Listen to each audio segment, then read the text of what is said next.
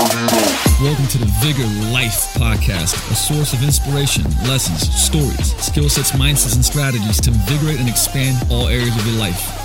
Let's go. All right, what's going on? Coach Lucas back here with the Vigor Life Podcast, and I decided to do another episode on program design, and some of it because I got a lot of messages and really good feedback on the previous one that I did. To dive into, I had a number of people ask me about the R7 process that we use, and once I want to make sure I pay homage to the guys that created it, who are Mike Robertson and Bill Hartman, two really sharp dudes. They're doing amazing stuff. Mike has, you should check out a lot of the, like I said, resources Mike puts out because it's phenomenal. He's also got a podcast called the Physical Preparation Podcast.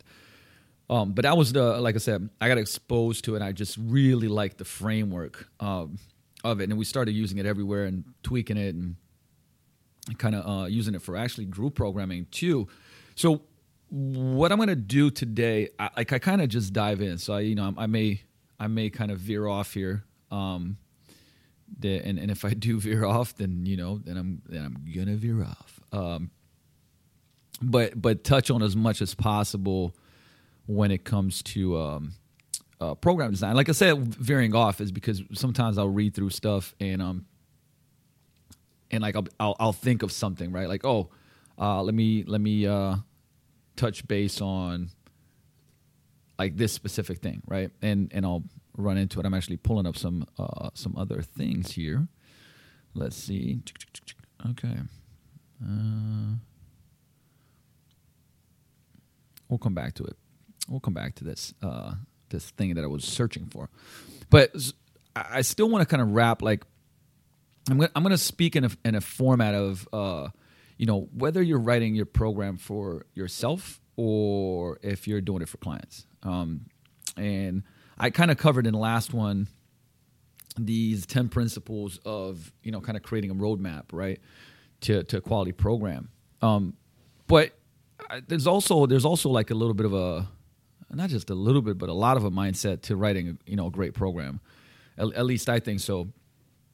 And we always talk about this, like GPS, where your starting point is. So whether like client athlete, to me it's all the same. If I say client, it just means if they're an athlete, they're an athlete. If they're a general population client, then they're a general pop client. But I actually hate this, even categorizing this. I was, spending some time with coaches when I hate, I never want to hear a coach go like, oh, this gym pop or my gym. I want to hear their name. I hate that shit. When it's like my gym pop client did what's their name? What do you mean? Like, what's their fucking name? This is, human beings have names, they have goals, and like we should use their names. I really, really, really dislike that categorization too much. I get it, okay, if they're an athlete, but look, they got a goal the same way. They want to get stronger, they want to get faster, they want to be out of pain, they want to get more conditioned, whatever, right?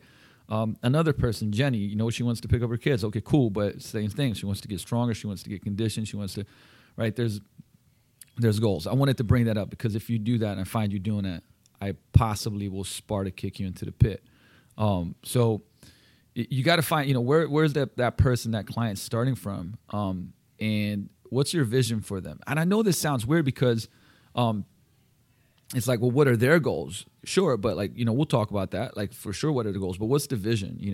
And what I mean by that is, I always talk about like this. A lot of times, we have to believe in them before they believe in themselves. And that's where kind of the vision comes in, as far as what you want to help them achieve and like what would be ideal in your eyes, not just in theirs, but in your eyes. And I put up this post the other day that I think is important to share here. And I was reading something from Kevin Neal actually that made this pop up. And I was like, oh man, like this is how I thought like about at the beginning, because I didn't really have any marketing channels. I didn't like know much about, that side of things. And I was like, man, how do I grow the business? But like my mindset is going to be, how would I coach this client if my entire career depended on their success? And that's pretty much what I did. Every client, I started with one client, but then it's every person that was the next person. I was like, man, what if my entire career depended on the success of this person? And that's the approach that I took when I started training people. So, that's what I think about when it's kind of like, what's your vision for them? Where do you want to take them in their training? And then what are the roadblocks and the obstacles in the way? And the roadblocks may be everything from,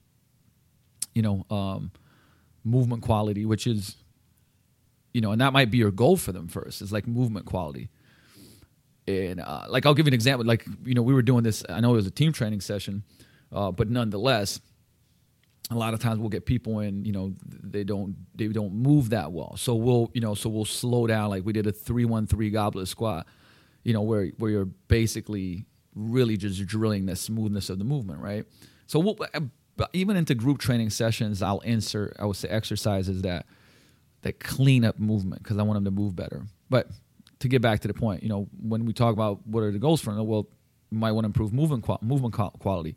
Almost always, I say breathing, but breathing is so important. Like where, from a different number of standpoints, but being able to drive air into certain areas does a lot of things, because if we're in the right position, then we can do that. But also, if somebody is just like, a chest breather, and they're just like, they don't, they inhale, they can't really exhale, that's going to cause problems. I mean, they're going to be more sympathetic and more stressed out, and it's going to be harder for them to recover.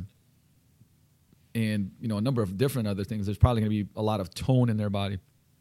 It's going to be hard for them to release, right? So that might be a goal. Stress reduction, right? Like, how do we put together a training? Like, if somebody comes in, they're super stressed out, because you have to be like, your training, it's not just how much you train, it's how much you can recover from, right? So I can't tell you how many different people we would say we see that probably need to train less than what they already are, or they need to train more, but more of that training should be recovery-based training, and not just like, crush them into the ground. And then, you want to look at the goals, like is the main, I say, what's the primary goal? A lot of times people will state a lot of goals, but what's the primary goal? Fat loss? Is it muscle gain? Is it, improving just performance on the field?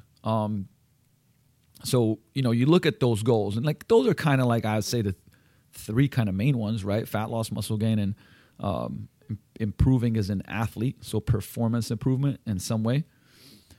But then you also want to look at like daily training goals. So Daxmore was the first person that kind of was like, man, there should be a goal for the day, for the training session, that like how, that person should leave like feeling accomplished in that session in itself. Forget about just the whole program. And so you want to know from the standpoint, I think I've shared with you guys my 7 readiness questions, but like from the standpoint of what does the client want? Like, for instance, to them, what's part of their goals? Like training hard, right? They want to feel like they train hard, or they want to know that they're making progress. Now, just listen to the sentence and the words that I'm saying here, okay? So if they want to, make progress, like that's one of their like goals within the training session, by the way, within the training session, okay? Or like, man, I want to train hard, or I want to be, I want to feel tired and sore, or I want to, I want to be challenged. Like those are daily. Those could be daily training goals. And with those training goals, think about this. I mean, most people might go like, well, no, our goal is not to make people sore. I get it. But imagine if a client is like, I want to, like they do relate soreness to improvement. And of course, what are we going to do? Of course, we're going to educate them that doesn't necessarily correlate. But is there anything wrong with, throwing in a finisher that's going to make them sore a little bit? I don't think so. Because the thing is, that's part of their daily training goal. Right, so I want to play devil's advocate here, because most people will be like very, very, no, well, Luca, you gotta be in integrity. Like, man, I'm doing everything in integrity, but like I said, understanding the client is such a big part of it. Like understanding their goals at like the big picture goals and on a smaller level, right? Because if people come in and you meet their expectations in a sense that it was great. Like you did the thing, like you listened to them, right? Like, hey, they're hearing me, or if it's a making progress training thing where in a training session, throughout that training session, you're showing them progress. They're moving better. They put up more weight, right? They ran a little bit faster in a test. They did that or the other, right? Or they feel challenged, meaning like, man, that was a hard workout, right? Like, which is part of that training hard too. Like you challenge them to something. And the thing is, the challenge could be, something else. It could be a single leg, I would say, the reverse lunge and a single leg balance at the top with knee flexion. And they could do it, but you're challenging them. It's a hard thing for them, right? But remember, like you're listening to what their goals are on a day-to-day basis. I think you should always take 3 to 5 minutes to, kind of get the pulse, of the person, where they're at. And some people like to just, right away go. Some people like to kind of share how their day was, this, that, and the other. But that's a huge part of the art of coaching, is being able to understand that and like tap into what the person, I'll ask the question is like, hey, what would today, what would be a win for this training session for you, right? What would be a win for this training session for you? And I've had people that go like, man, it's been a rough week. Like, I just want to get all this negative energy out. Like, I just want to get after it, right? I want to feel challenged today and train hard, Luca. All right, cool. We're going to do that, right? And we're going to stick to the program, but like there's parts where I can now like challenge them a little bit more and push them a little bit harder than usual, right? And remember, like sometimes people are going to say different stuff, but to not pay attention to that, which is kind of part of the intuitive training, like you still have a plan, but you gotta make sure that you take that into account, because who are you like you got to think about who you're checking boxes for when you write a program, right? There's this kind of like symbiosis between your wants and their needs, right? Your wants because like you want what's best for them, so you're going to write the program to get them the result that they said that they wanted. But then there's also their needs, and that's the stuff that I just mentioned earlier, that maybe I would say that on a day-to-day basis matters, right? And their experience matters in that, I would say, in that phase and in that program, okay? So that's just a couple of fine points. I'm not, there's a lot more of that, but we're not gonna dig into that because I wanted to share like the R7 template, and like why I loved it. And like I said, kudos to Mike and Bill for creating this, and and they did it from a standpoint of, I would say from a standpoint of making things more organized. And like the way I love to look at it is just like everything now I look through that lens, and it's so customizable, right? There's so much stuff that you can do within this because it's not something rigid. So R7 just stands for different phases of the training session, right? Which with each one being easy. It's also, what's the other thing too? It's pretty easy for the client to understand. Meaning like if you do, if somebody's like, hey, what's the first phase? Well, it's self-myofascial release, and for most people it's like, what the hell is that, right? And you go like, well, it's self-massage. Oh, okay. I kind of get that, I guess, right? But if R1 is release, right? And, think of it first of all. So the R7, here are the 7 different things that should be in a training program based on R7. It's like R1 is release, R2 is reset, R3 is readiness, R4 is reactive, R5 is resistance, R6 is resiliency, and R7 is recovery. And so don't worry, I'm going to go through all of them.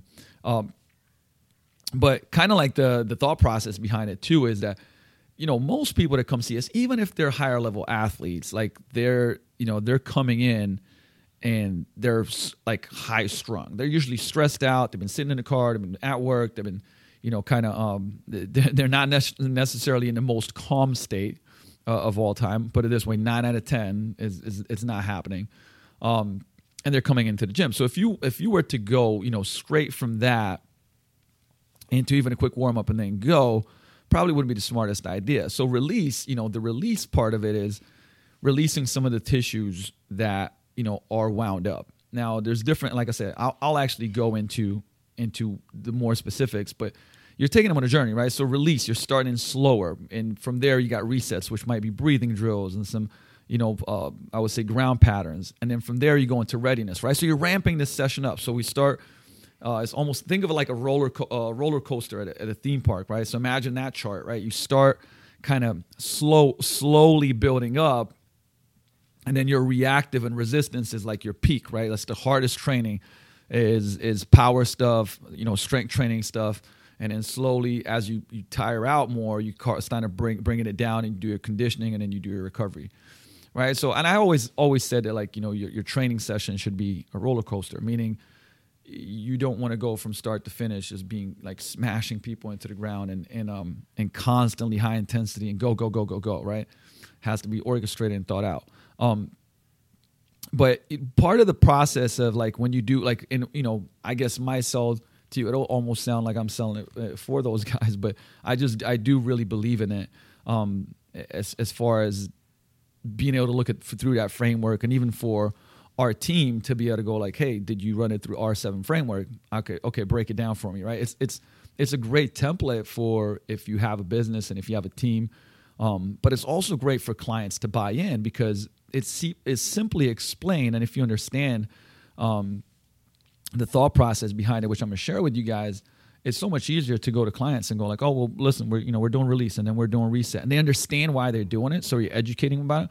There's that buying, like, from your clients, you know what I mean? And it's a lot easier to streamline programming.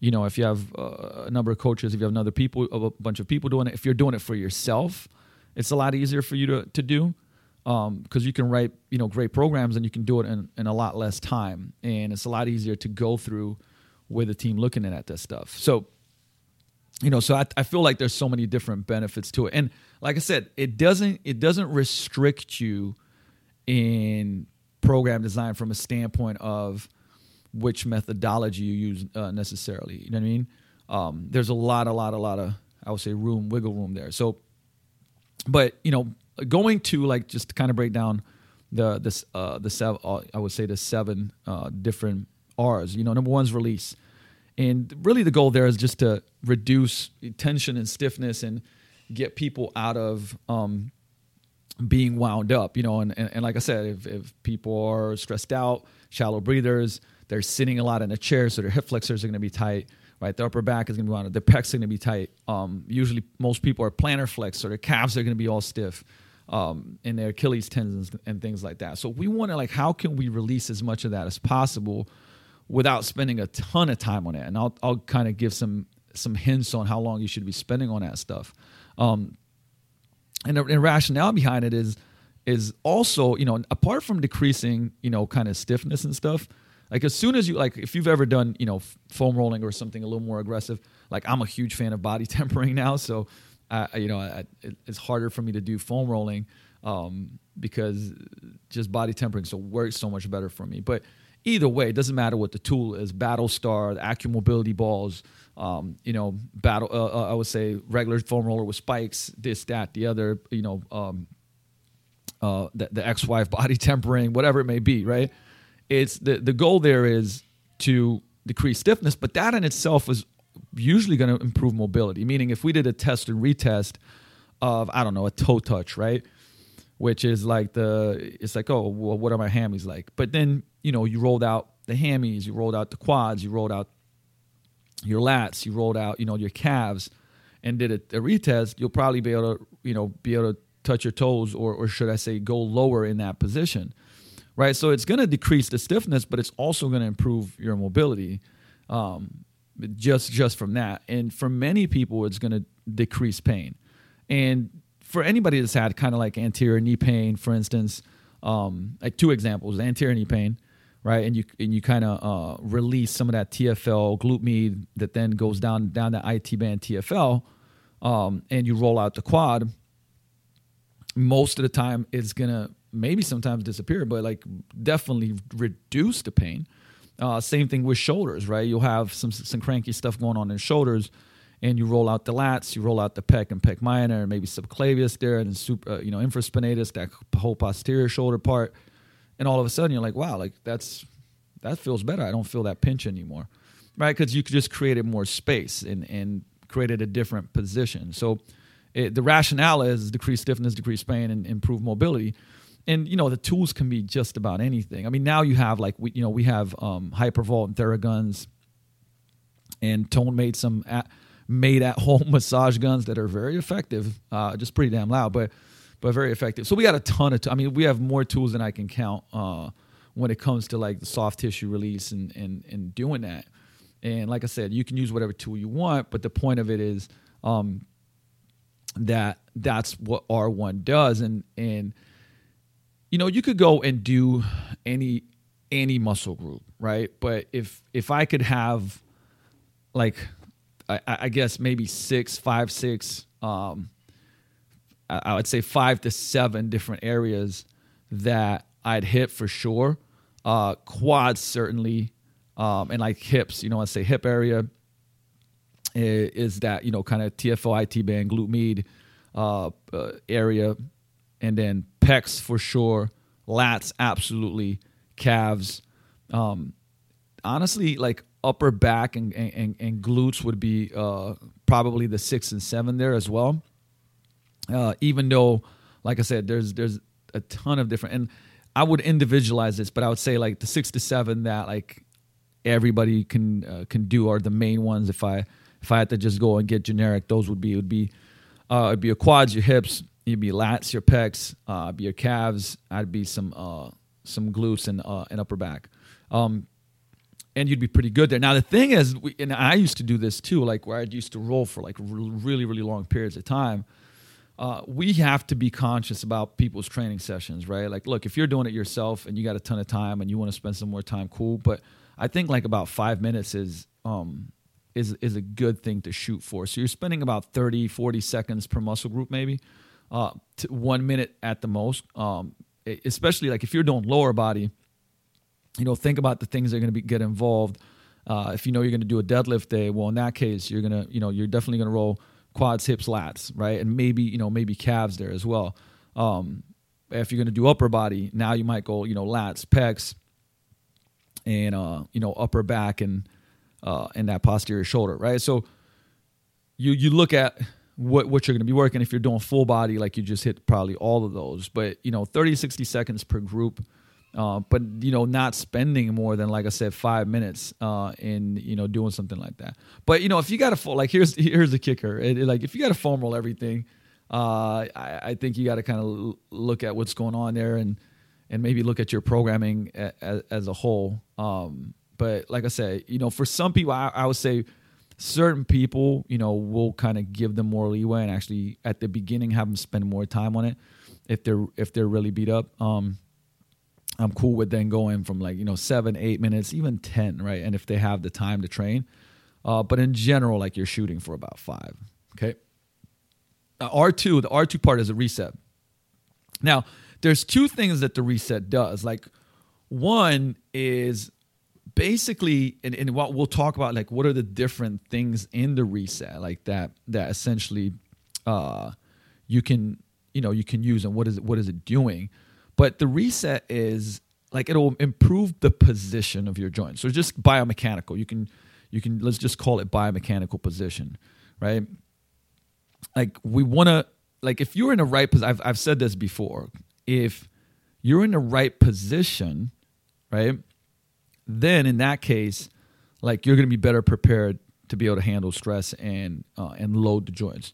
If you're out of position, right, meaning like imagine now if your rib cage is flared up and you have a forward head posture, and you got your Instagram butt, like your anterior pelvic tilt, and now I load you up, like there's going to be a lot of stress on the joints, not enough on the muscles that we want, and there's going to be a lot of bad things going on. So we want to get to that biomechanical position, and the resets help with that. The second thing that it's going to do is improve autonomic balance, and that's what we talked about at the beginning. Like, hey, listen, if I can't fully exhale because I'm a chest breather, I'm going to be high strung. So autonomically, my nervous system is not going to be balanced. It's going to be out of whack, right? I'm already starting in kind of like this high strung position. And so that's what we want to change. So we want to restore the position. And this is what I mentioned was like balancing inhalation and exhalation. And the resets are also going to help mobility. Like I said, if I put my body in the right position, certain things are going to turn off and certain things are going to turn on because of position. So R1 and R2 like really,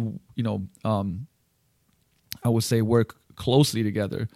But we're going to use everything. What are some tools that maybe we use as resets? Well, we'll use Postural Restoration Institute drills. Like, you guys can actually look it up. I've done this before on video. I know Mike's done this before on video, but it's called the bear.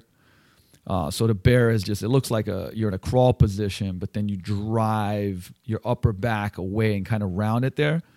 And from there, you're going to exhale fully and then inhale through your nose into that upper back area, right? Because a lot of people, if they're really kind of extended in that upper back and stiff, like this is going to help them get into a better neutral position, right? Because remember, you're going to be stiff there because if you can't drive air somewhere, that's going to be a problem. The other one is going to be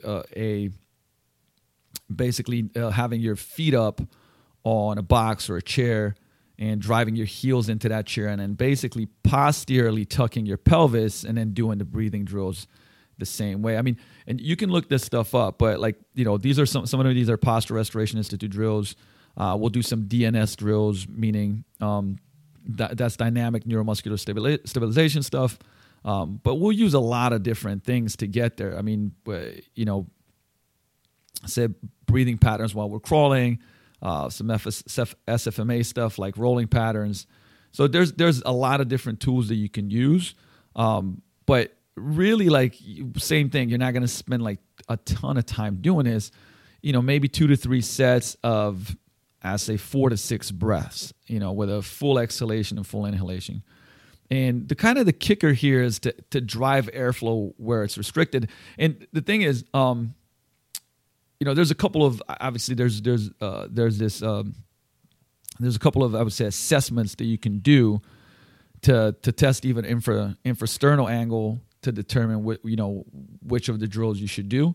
And I hate, like I said, I went on a podcast, I hate talking about certain things that I love showing. And actually, if you go onto the YouTube channels, me and Theo did a couple of videos showing that. Like, basically, if you have, a wide infrasternal angle, you do a certain drill. And if you have a narrow infrasternal angle, you do a certain drill, which it's just something that we can do with clients to give them the right drill for them. But that's part of the kind of like the R2 programming there. And we want to, with those drills, we drive airflow where it's restricted. It's such an important part. I know people don't talk enough about it, but and it doesn't like I said, we're not spending like 10 minutes and 20 minutes on this stuff, but we're going to spend like 2 to 3 minutes to get a reset and get some, like I said, put us back into the right position. And then we'll also use drills that, I guess you could call them old school, but like things like the couch stretch, hip flexor stretch, couch stretch, and things like glute bridges or Spider-Man lunges.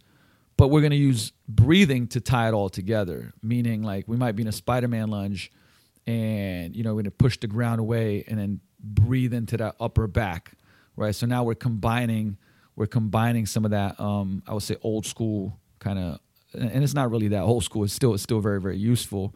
But we'll just tie in the breathing to make sure that we have the powerful reset. And I think it's just one of those things that is really, really valuable to have in your kind of toolbox for program design. And I think if you're not doing it, like, you're just leaving a lot on the table with, for yourself and your clients to be able to, I say, have a better training session. So from there, we go to readiness. Readiness is like, you've heard a lot of names from it. Dynamic warm-ups, ramp, which is, I think Alan Cosgrove uses the word ramp. The rationale here is to basically prepare for an epic training session. I mean, it's as simple as that. And there's 3 things that you want to do in a quality training session. I mean, number one is, physiology. And it's like just the basic, increase tissue temperature, basically get warmed up, improve core temperature, even the old school stuff where it's like jump on a bike for 10 minutes. I mean, that's kind of what you did there. I just think, there's much better ways to do that. Now we know that there's much better ways to do that. And then from there, it's improved joint lubrication. Because as soon as we start doing things like, movement and mobility, we're also improving joint lubrication, right? It's like we're WD-40ing those joints before we get started. From the physiology part of it is also improving nerve conduction and kind of nervous system firing, right? We get the nervous system to start ramping up. And like if you've ever done, which like I do still probably too much of when I'm getting a workout and I'm like, oh man, I'm short on time. All right, let's just go. And your first sets, it just feels slow, like you just can't get the most out of it. But then maybe your fourth set, as you're kind of ramping up, now all of a sudden, like you're able to lift more weight, so you're able to move faster. Yeah, because it's like you fired up your nervous system. So the whole point of it is of that dynamic warm up, that readiness part, is to get the nervous system firing, right? Now the second part. So we just talked about physiology. The second big part of the warm up is like the biomechanically, right? Get ready biomechanically, which is improving, optimizing alignment.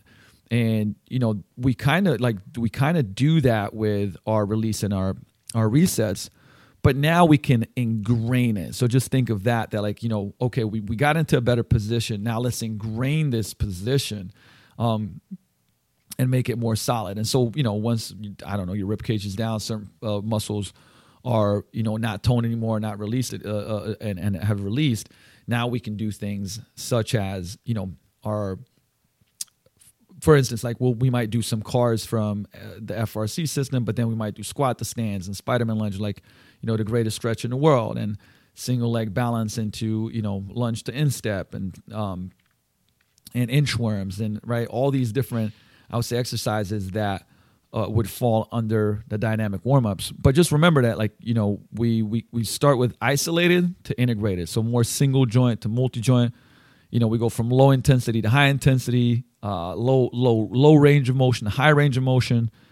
And then we kind of integrate the nervous and muscular system. So towards the end, for me, it's always, you're going to do more stuff that gets the CNS fired up. Your kind of, I would say, pogo jumps, your high knees, your lateral hops and stuff like that. And the third part of it is just specific, and if you're playing a sport, obviously it's going to be maybe specific to the sport you're going to go play. If it's training, it's going to be specific to the loading, the ranges of motion, the speed and power stuff. So, maybe if you're doing sprints, you're going to ramp up and do skips, right? You're going to do your skips, your A skip, B skip, high knees, maybe butt kicks, stuff like that, right? If you're going to squat, well, maybe like part of the warm up is going to be, I would say lighter goblet squat with a curl at the bottom, pry the hips open, right? But we're already going to do some of those specific movements, if that makes sense. So, this is the one part that most people kind of understand, like the readiness part, like, oh, that's dynamic warm-ups.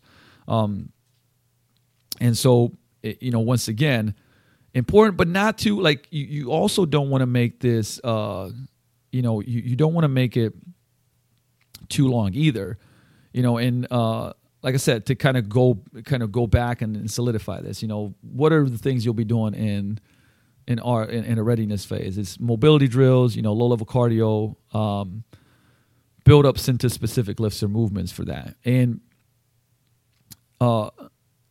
remember, so 5 to 8 exercises. Like, this is not set in stone, by the way.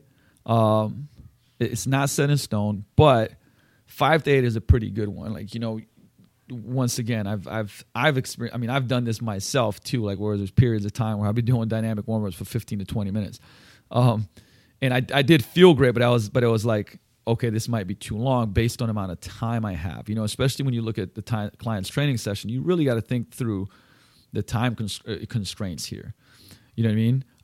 The other thing that, like, why it's important to do this. So just something that to really, really keep in mind, that the programming, having like I would say the R3 programming is that, you preferably want to tie all this stuff to, like, biomechanics and stuff. But here's the thing, 15 minutes, like research shows that 15 minutes of, I say warm-ups, like for instance, increases neuroplasticity, meaning you're learning. So if you do a quality warm-up before your training session, the stuff that you're going to do in your training session is going to get much more embedded because we've just increased the neuroplasticity of the brain. So, if we have now a great, we're coaching up the squat pattern or the deadlift or something else, you're actually going to remember, remember, that pattern is going to get more ingrained, right? So that's what's really, really important to know. And that's why, if you're just doing a 3 to 5 minute warm up, complete like R1, R2, R3, that might not be enough, right? And I do like extended warm-ups for fat loss, like weight loss and deconditioning clients because, for instance, this morning we were just doing our small group. So we start a small group on Saturday mornings. I run a small group personal training group. We'll have anywhere from 16, 20, sometimes even more, but like about 16 to 20 clients usually. And we start at 7, and at 7:18 to 7:20 is when we're done with the warm-ups, right? So it's like around 18 to 20 minutes. And I pretty much follow this protocol almost to the T. And at the end, people are sweating, right? They're sweating. Like the last, I would say 5-6 minutes, like we're doing stuff. It's like that extended warm-up. And all of these, like all of this stuff, sets the stage for the entire workout. And it should be like, it should be a priority, right? Like, I know that I've heard people say, well, if you're short on time, you should just come in and knock it out. I don't think so. I think the warm up should always be there. Whether you cut down a warm up, cool, that's fine. I have a couple of protocols where, they'll be like 6 to 8 minutes long and it's just these, flows, but they're like with intention. It's not just sloppy. And, if a person's short on time, like, okay, cool, we're going to put a timer on. Here's the stuff you're going to be doing. It's going to be this sequence of exercises, and you're going to put the timer on and just go.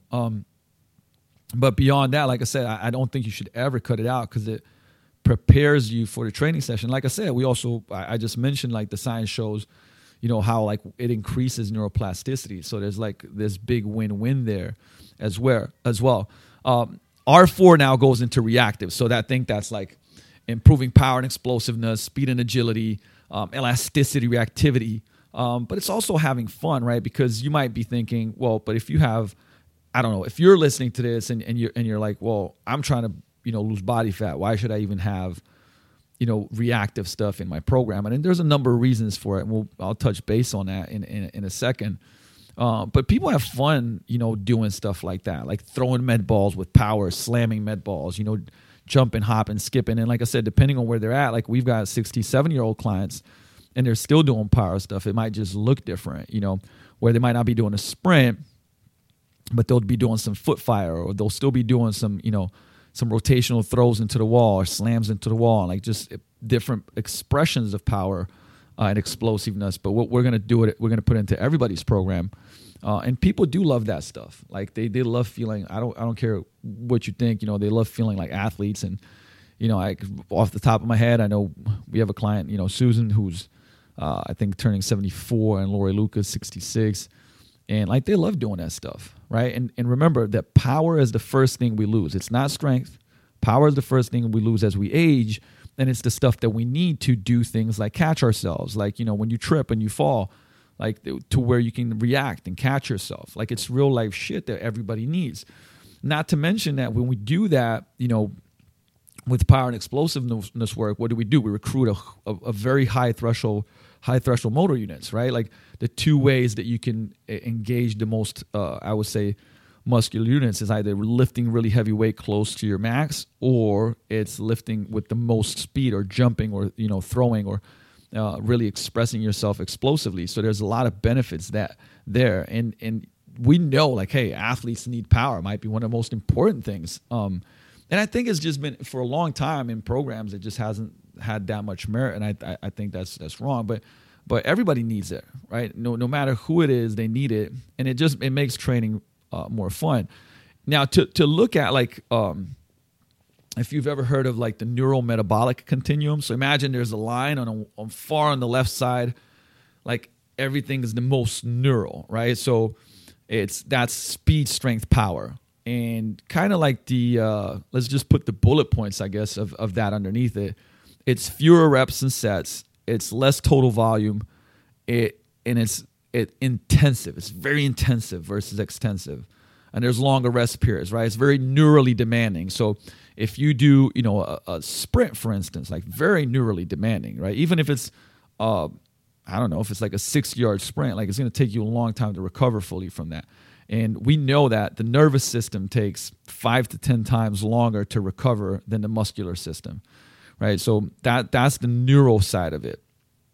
Same thing, super heavy lift. Imagine doing like a 1 rep max deadlift, right? It's only going to take you maybe, 3 to 5 seconds, maybe a little bit more.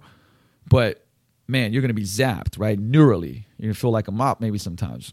Now, on the other end of the spectrum is metabolic, right? So that's your fat loss, muscle building. More reps per set. So where neural is fewer reps per set, here's more reps per set. There's increased total volume, but there's also increased time under tension. So the amount of time that we're under tension goes up, and decreased rest periods.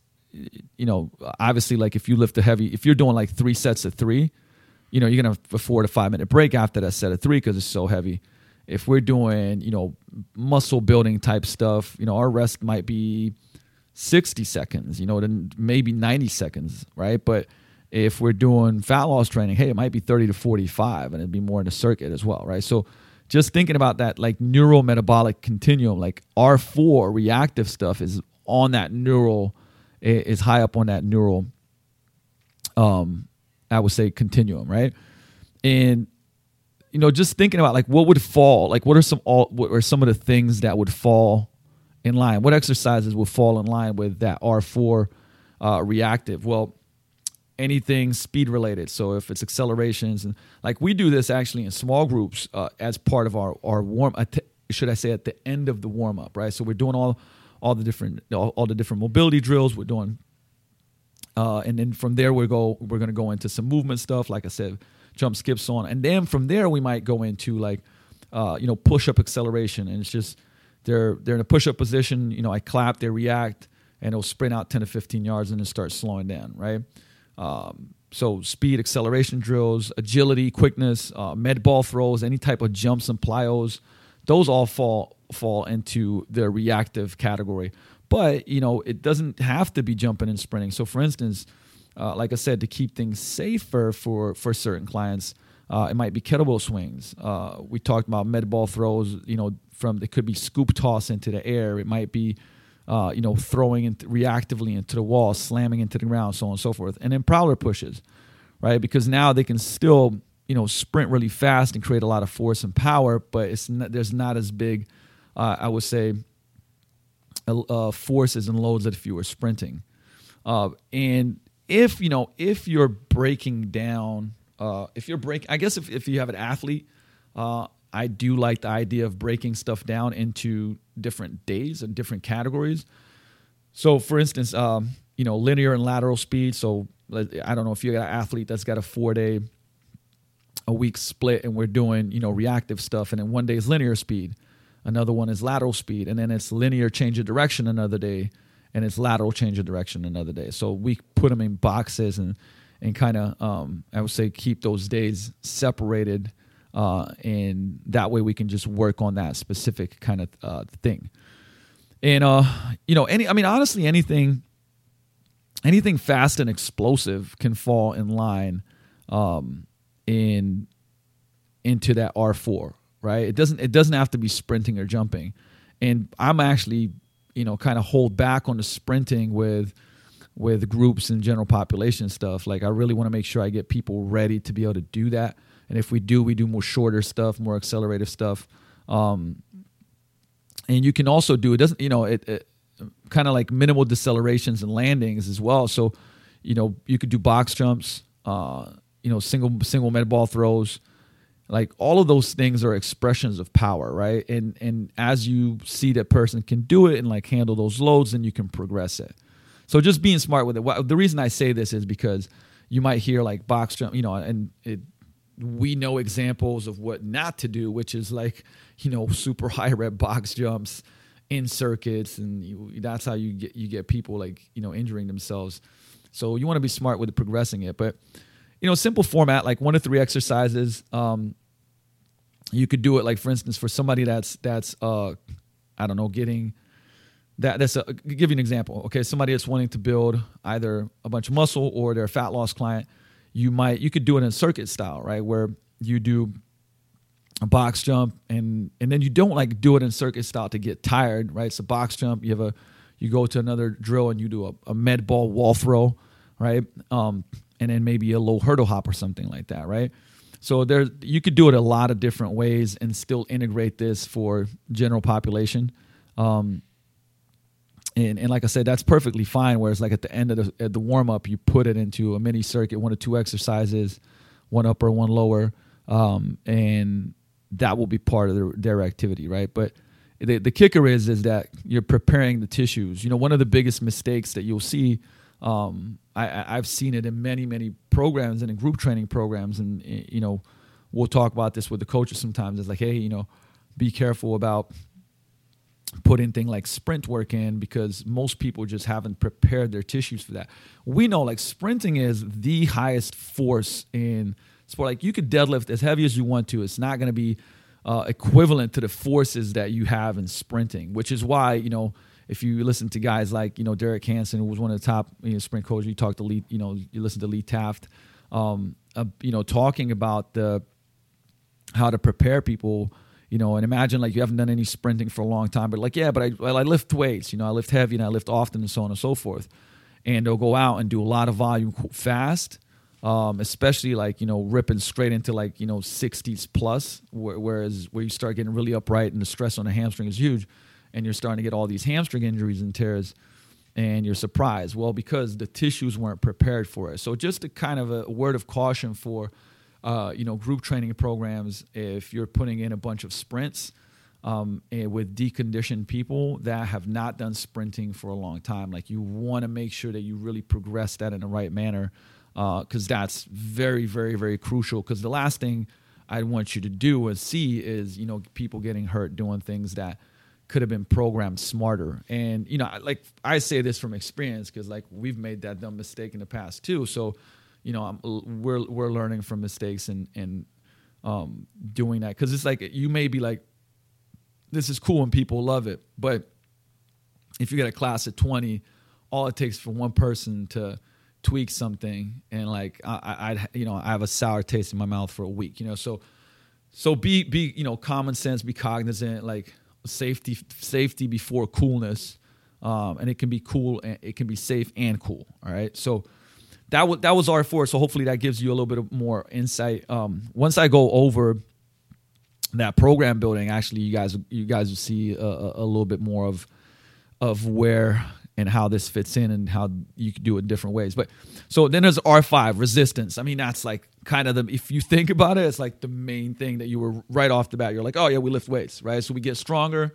You know, we honestly, like part of it is you know, cementing movement quality, meaning I was just saying earlier about how today we had like in our density team training, which is our large group training, you know, one of the stations was a kettlebell goblet squat 3-1-3. So 3 seconds down, 1 second pause, 3 seconds up, no pause at the top. So we just groove that pattern, right?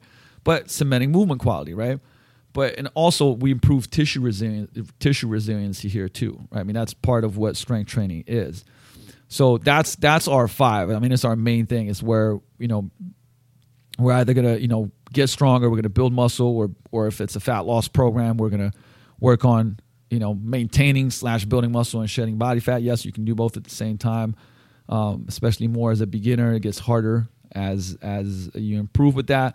You're going to increase tissue resilience, of course, improving mineral and bone density, which, you know, for a lot of, like, you know, we train quite a few, I would say, older clients. I say older because I don't want to say old because you're as old as you believe, and also depending on how trained your body is. But that's a big thing. Like, you know, we train a couple of doctors and they're like, yeah, that's a huge thing, like improving bone density for people that start getting older because they start seeing a lot of issues, and strength training helps with that.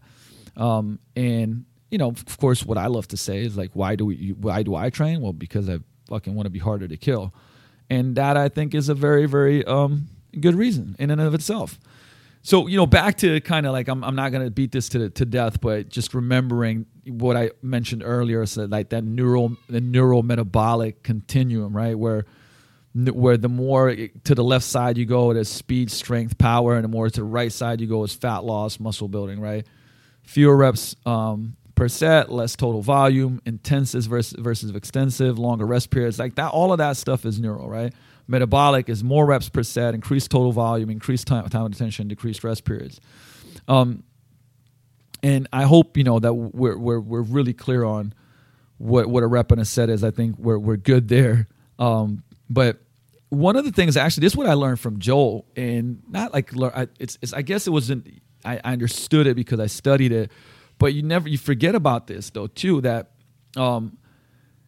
it like the amount of time under tension and the way that you train also affects your energy system, right? Because if I say energy system, most people think conditioning, and you're like, oh, well, okay. And like I said, I think there's way too little understanding of conditioning, and we're not going to touch on conditioning today, but we're not going to dive too deep into it. But, if you only do 1 rep per set, so like a hard squat, and it takes you 2 to 3 seconds to go down and, maybe 2 to 3 seconds to go up. It takes you, 5 to 6 seconds to do. You're training in the ATP CP system, right? So that's, like I said, that I would say anaerobic alactic, right? So less than 10 seconds, just like, sprints, less than 10 seconds, right? Like super intensive. We're using creatine, we're using ATP, and so that's an energy system. Yeah, we're lifting weights, but that's an energy system. And we have to think about that. But then once you get like 8+ reps, now we're in the lactic system, right? Especially once we start, now it's the glycolytic, right? But the reason why I say that is because it shifts the pathway in which we produce energy, and we don't think about strength training about that, right? We don't think about strength training about like, oh, this is actually energy system training as well. And one of the things that I realized is that, my aerobic conditioning, besides training tons of basketball, and I spent 15, 20 years training at a super high level of basketball, is like my training session used to be super long, like because I was just a little obsessive about training and whatnot. But because the training session was so long, I was actually working the aerobic system as well, and improve that. So, but just understanding that like your training session affect your energy systems. A quick thing, like tracking your total volume, I think, is an important thing, which is just it's basically your sets times your reps times your load. It's simple, but I promise you that like you do a lot better just knowing what your total volume is and being able to look at it a lot, right? So if, now, but here's the kicker, right? Not all volume is the same because, is it the same, if I'm just lifting at 50% low and I do a ton of volume? No, it's not, right? So example, if I do 3 sets of 10 at 70% of your maximum intensity, and I don't know, let's say that's 210 pounds, your total volume is going to be 6,300 pounds. If I do 3 sets of 5 reps now, but that's 82.5% of your max intensity, and that might be 250 pounds if you're doing a back squat, for instance. That's 3,750 pounds of total volume. And in 3 sets of 3 at 90% at 270 pounds, that's 2,430 sets of 30 pounds of volume. Now, does that mean that your 3 sets at 10, because you did more volume, is going to be more effective? Right? Not all volume is the same. So you can't just think in terms of load. Start thinking about things in terms of intensity as well. Because of course, like intensity determines things differently. Like if you want to improve strength, right, we're going to lift in that 3 to 6 rep range or 1 to 6 rep range. I don't do much, 1 and 2 rep stuff anymore. It's more like 3 and up.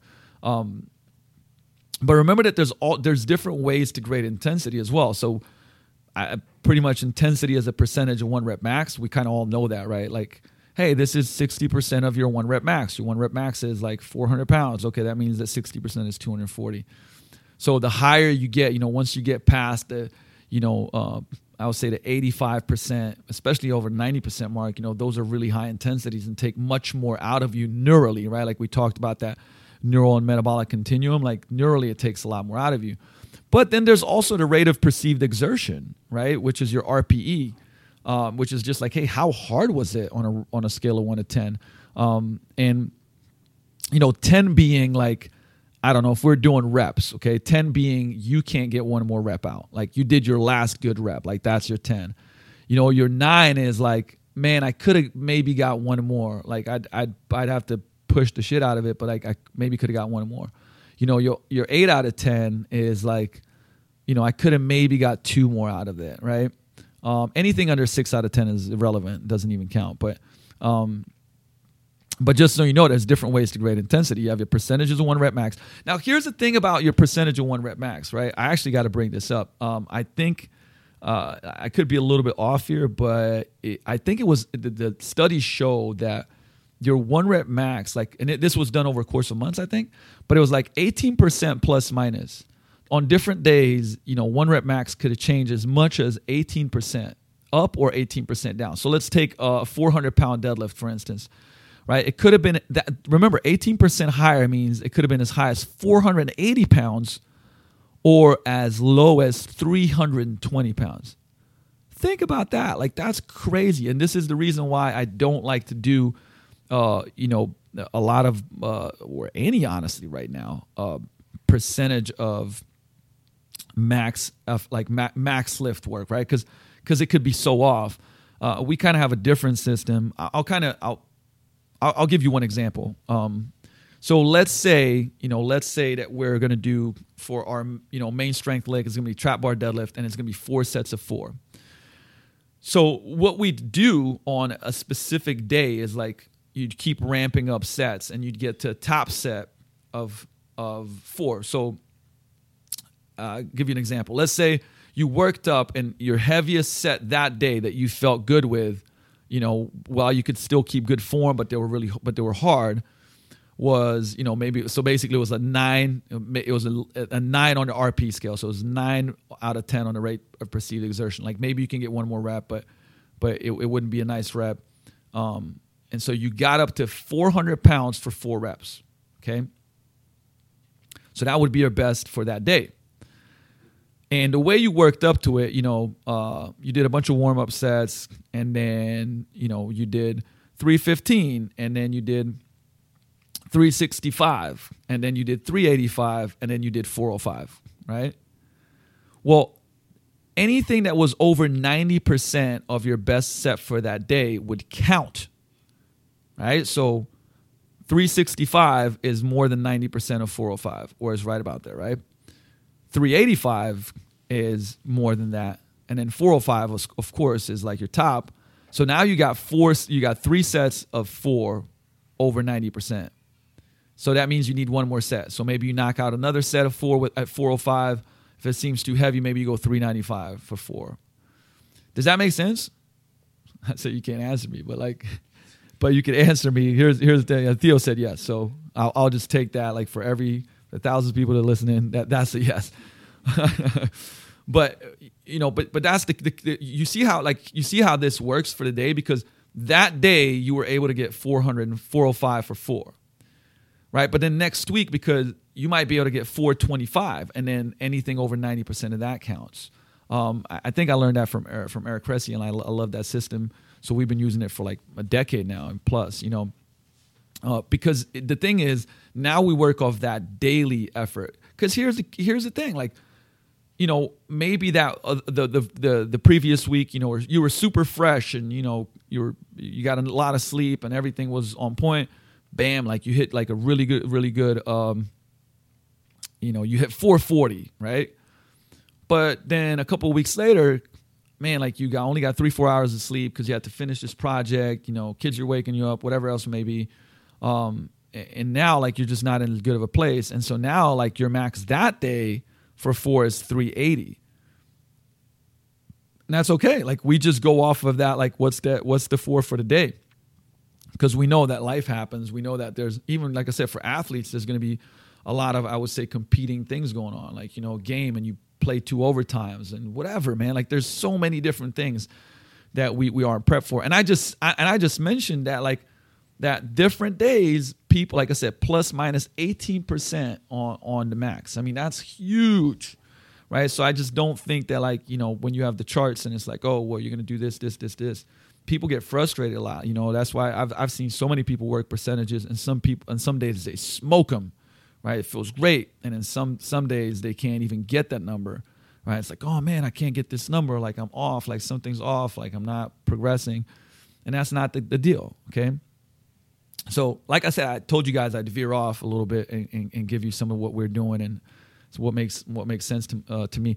And so the third way of grading intensity is velocity-based training, like VBT. So, and those are things like, if you have a tendo unit, and if you're doing speed work, meaning like, let's say we're doing power work.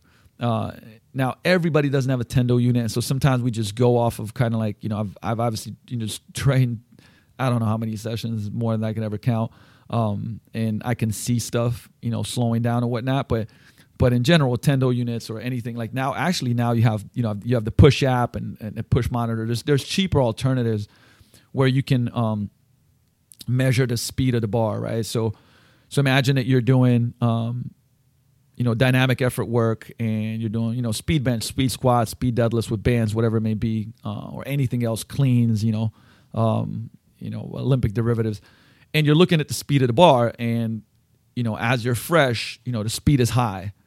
And instead of saying, this many sets of, let's say you got sets of 3 to 5, instead of saying 6 sets of 3, you just terminate the set once you cannot keep 90% of that speed, right?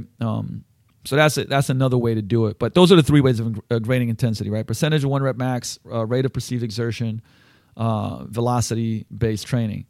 And in general, like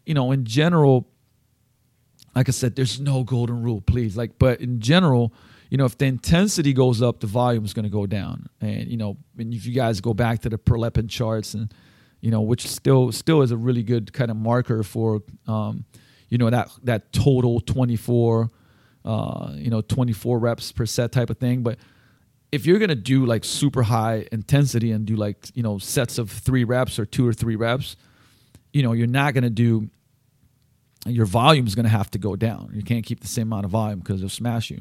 And so just some of my, I would say, favorite rep schemes. But I mean, this is always tough for me to say. I'm trying to give you guys some general guidelines.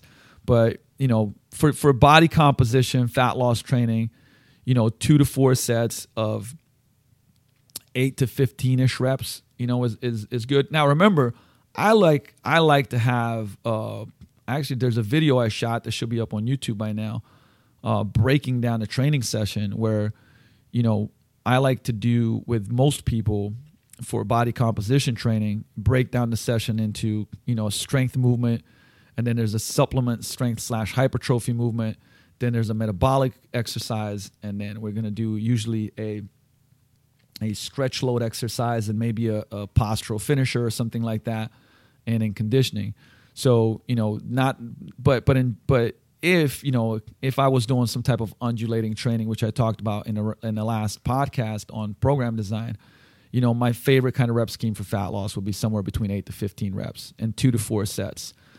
For general strength and power production, 4 to 6 sets of 4 to 6 reps, and high-end strength power work, like 2 to 4 sets of 3 to 5 reps. Once again, not set in stone. Because there's always that's the other thing that I got actually, and the questions I got from the past podcast was, what about, and then like people would say, mountain dog protocol. What about Russian squat routines, and what about like GVT, which is German volume training, or what about like this routine that has this many arm days in it, or what about high intent? Like, there's protocols with circuits, meaning like where you do a heavy bench, a heavy squat, and a heavy RDL, for instance, with pretty short breaks, but like high loads, high intensity. And look, all of those things have a place, right? Like that's why with program design, it's one of those things where it depends, like does this fit in?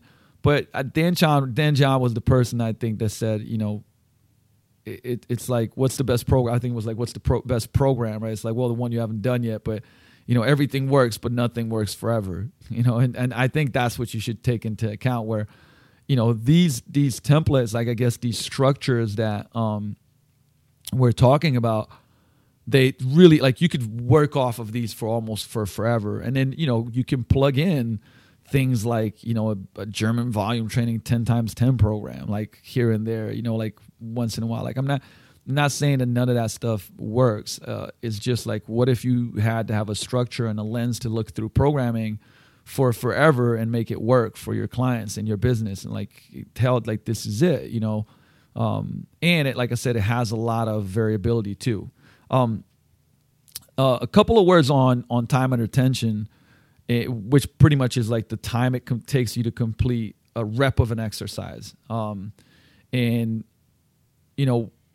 essentially, like when you increase the time under tension, you manipulate the stretch shortening cycle, which basically increases or decreases muscular recruitment. And does it matter? Some people would say that it doesn't matter. It does matter. I mean, shit, do a set of 8 and just don't worry about your reps.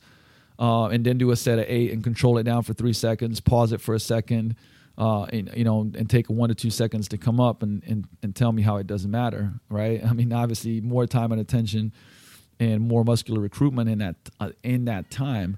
And when it comes to like if you haven't read Triphasic Training by Cal Dietz, it's definitely something that you should do. Even though this might be more relevant to performance, but I think it matters either way. So he talks about the V. Like if you want to be the most kind of explosive athlete, you want to have a narrow V, right? So quick deceleration, quick acceleration, right? If you have a wider V, that's not good. But in a wider V, it just means that we can train like. Imagine that like basically the V is like one line is your eccentric, so it's your negative part, and then the other line is the concentric, right? So most people just don't pay attention to that type of training, but we do a lot of this. I mean, in our small groups, in our programming, where we'll control the slow eccentric. Like we'll do 3 seconds. I mean, maybe even 5 seconds. We've done even more, but like most of the time it'll be like 3 to 5 seconds, 3 to 8 seconds. I think is a good kind of like over 8 and over 10, I think it started. The research shows that there's not much more benefit to it, but 3 to 8 lowering phase, and then if you want to do a longer amortization phase, I think isometrics are crazy powerful. I mean, we did them today in our next 3-week block of small group programming. We have a bunch of isometrics in there because it helps people first of all work on their weak links. Like I said. It helps them like with the amortization phase, like when you obviously when you decelerate, there's an isometric before you accelerate, right? And there's a smaller short stretch cycling contribution, so the muscles have to work more there. And tempo-based lifting, like I said, just helps clean up patterns. So we have more time and attention. We can work on weak links. We can work on tendon strength. Eccentrics are great for improving tendon strength. They improve strength as well. So we're building muscle, we're building strength, we're building tendon strength. And it can improve our weak links. Like I said, most people, if they go down into a squat, they have a hard time holding certain positions. Cool, we're going to train that and get them stronger there. We're going to slow the tempo down. We're going to clean up that pattern. So just tons of good stuff that happens. But like I said, if you just want to, you could Google Cal Dietz Triphasic Training, the V, and they'll pop up for you. Because if we train the eccentric and concentric and isometric, it'll help us actually become more explosive because we'll be able to decelerate faster on that eccentric, have a short amortization phase, right? That isometric, and then punch out of it. And then that's when we have a bigger kind of stretch shortening cycle contribution, right? And so basically for athletes, it's great, right? But like I said, for I would say clients looking to build muscle, and or for fat loss is fantastic too. And remember, we kept talking about movement quality. I think it's a great tool to use to improve movement quality. Hey, like I said, next training session, maybe even in your warm-ups or part of a phase, like have somebody go and do a goblet squat, double kettlebell squat, 3 seconds down, 2 second pause, 3 seconds up, not lock out, and see how much it's challenging, but it'll clean up their squat. It's really simple, guys. Like usually if you're using tempos, it's a 3-number kind of sequence. The first number is the eccentric. It's the lowering phase. The second number is your pause. at midpoint of the rep, and then the third number is your concentric and overcoming phase. So for instance, let's use an example of, the meathead exercise of the bench press, right? So I'm going to go down, like if it's 3-1-1, or it's going to be 3 seconds down, 1 second pause, 1 second up. If it was 5-0-X, it would be 5 seconds down, no pause, explosive up. X means as fast as you can. There's a couple of exercises that you want to be careful with this on, with like chin-ups and pull-ups, right? Because the chin-up, you actually start on a concentric phase. But it doesn't matter. It goes the same. It's the same thing. Always, the concentric phase might, in a case of the chin-up or pull-up, it would be, a second up, pause at the top for a second, and then 3 seconds down. You still, even though the exercise starts somewhere else, you still are using the same thought process: concentric, eccentric, and isometric, right? The step up is the same way. Step up starts with the concentric, right, not the eccentric. So just keep that in mind. Little stuff. And just, okay, some of my, I would say, some tempos that we use. I'm not going to say my favorites, because there's actually a lot of different stuff. So for instance, we did a phase.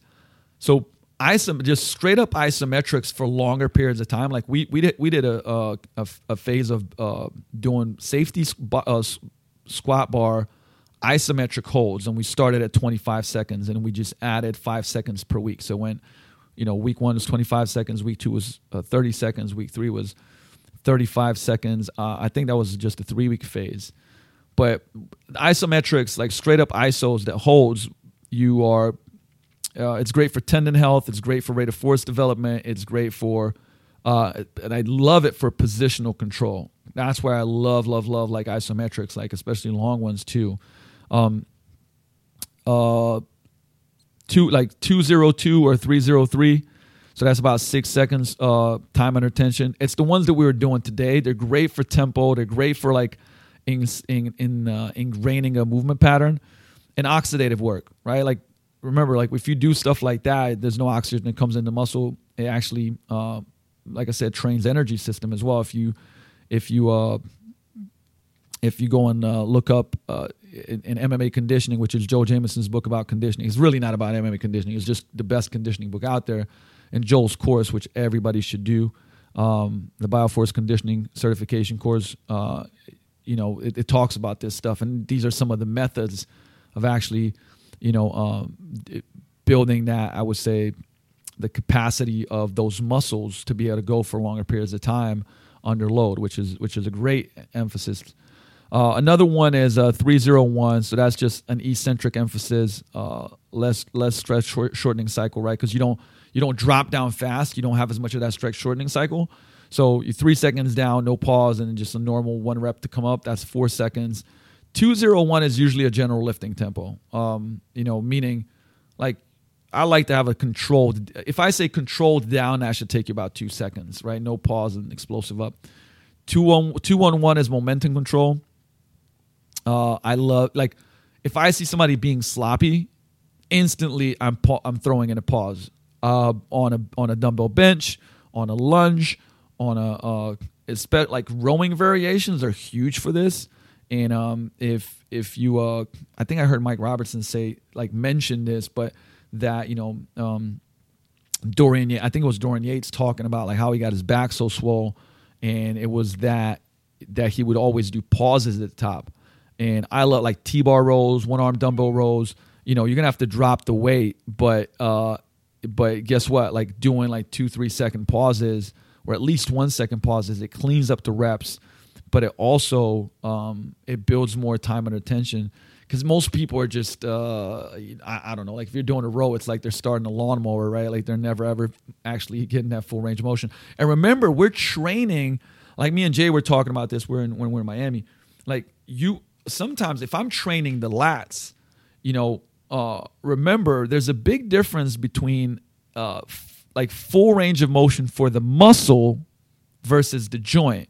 And a lot of people sometimes will like take the joint through the full range of motion, but not the muscle. Like, and you can, what I mean by that is like, with to get the maximum lat recruitment on a row, you actually have to stop sooner than you think, because once you go beyond that, now all of a sudden the lat's actually taken out of it. So this is kind of like the, man, I was, when I was younger, I was big into bodybuilding training, and I think bodybuilding training is still like the right one, is really joint friendly, and it's smart to do supplemental work, and I think there's a big plus and bonus in doing that and studying that, like the mind muscle connection, like all that, that works. You know what I mean? Like, squeezing imaginary things and thinking about the tension in your muscles, like that stuff is real. I know I veered off a little bit, but I thought that, like, doing that pause controls momentum, and I love that. Stability and control at midpoint, like longer pauses. These are the things that I do, like a 3-3-3, honestly, or like a 3-3-1. 3 seconds down, 3 second pause, and then just a normal up, and it'll take you 10 seconds to do one rep.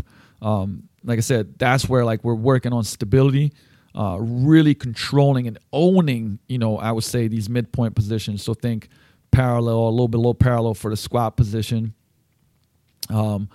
Same thing, like, that weak point in the bench, like still keeping that upper back nice and tight and being 2 inches off the chest. I would say pull up at the top, just examples.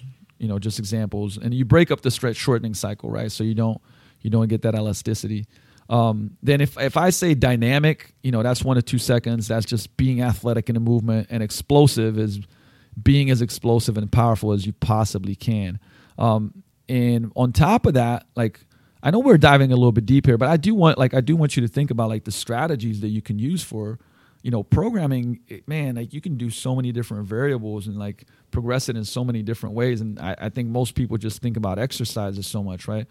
I mean, there's only so many exercises, but also, it's crazy that it's like, oh man, we got to keep switching up the exercises, and it's like, man, like, there's, like, you could switch up rep ranges, first, but then from there, time under tension, rest periods, which we're moving into right now, and then that's just the rest, the amount of rest between sets, and just like sets and reps, you need total work time and total rest time to give you an idea of the training effect, right? So, for example,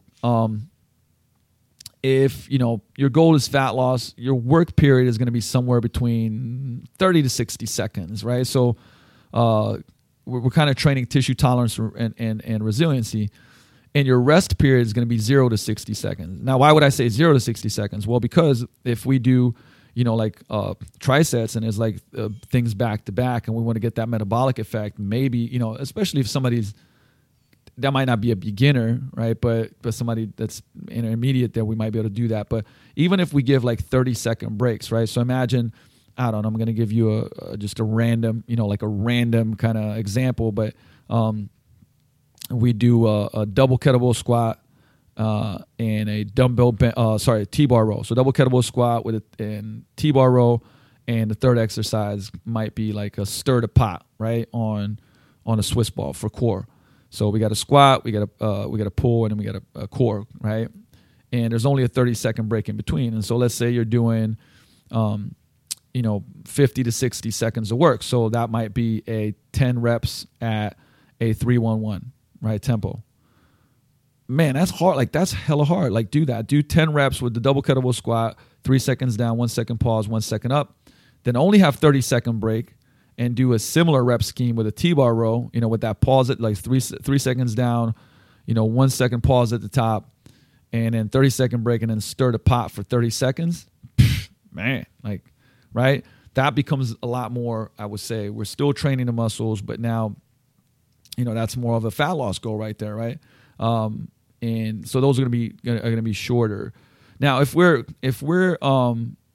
training muscle building, hypertrophy, I'm going to try to not use too many big words, but if we're using muscle building, your time under tension is going to be similar, like the 30 to 60 seconds, right? But your breaks are going to be shorter. Longer, not shorter. Your breaks will be like 1 to 3 minutes, because, well, guess what? Like, if you decrease your rest breaks, like, it's going to be hard for you to I would say that have as high of an intensity. You won't be able to lift as heavy a weight if you cut your breaks that much. And if you've ever done that, you'll know that that's true, especially later into the sets, right? So now you can use a heavier load, and you have longer breaks, so you can recover more fully, so you can use a heavier load.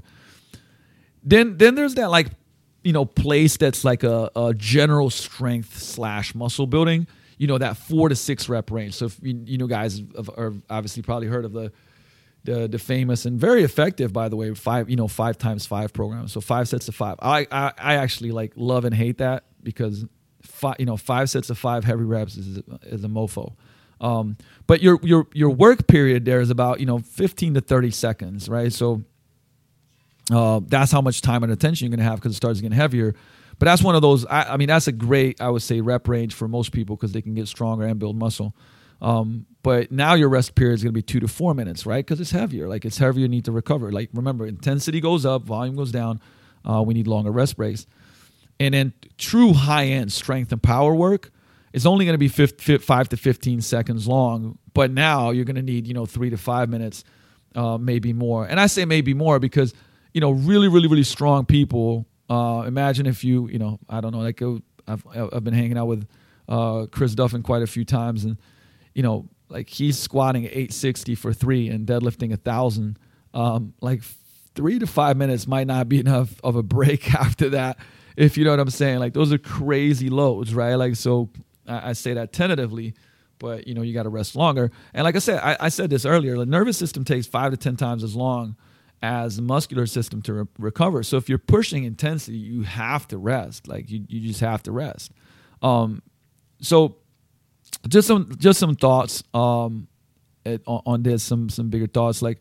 I will not, there is no bad reps. For real, I don't let bad reps go, because I just believe movement's so important, and movement quality, it really is crucial. And just to be, if you're a coach, or even for yourself, if you're just trying to get higher, bigger numbers, and you're sacrificing, form, I think you're doing it wrong. I think you never sacrifice form, and you do it with the right form, and you keep getting the numbers up. But that's not only will that get you better results, because like I said, you'll be in the right positions, and the tissues and the muscle will be able to build more, because you don't have compensation. You're not loading the joints up, you're loading the muscles up. But also, your progress will be true and in integrity, and you won't be beat up, and you'll be able to train longer. You know what I mean? Which the goal is forever. And so before you load a pattern, make sure that you do it well. Obviously, assessments are important, but like I said, every training session is an assessment. And what I mean by that is you might have somebody might move well, but something happened. They've been sitting all day. They tweak something, not a lot, but just enough. Something's off. And that day, what they usually can do is not working. So maybe you need to find an ideal pattern that you can load that day in a different way. And then also find a pattern you can load immediately to challenge the person. I don't like to baby people. It's just finding the right exercise so that we can start loading them in that way. So just think of that, and I'll give a really kind of out there example. I mean, I know everybody doesn't have a belt squat. I mean, you can actually do a belt squat with, just a belt and elevated up on benches, which is what I started doing. But you can squat, right? Because it decompresses the spine. If somebody's got some issues, they can still squat and not have to, load the bar on their back or anything else. But like I said, I love double kettlebell squats as one of those first heavier kind of lifts, and then from there front squats and safety squat bar squats before ever loading the back squat, if we even ever load it. So the order of exercises is interesting because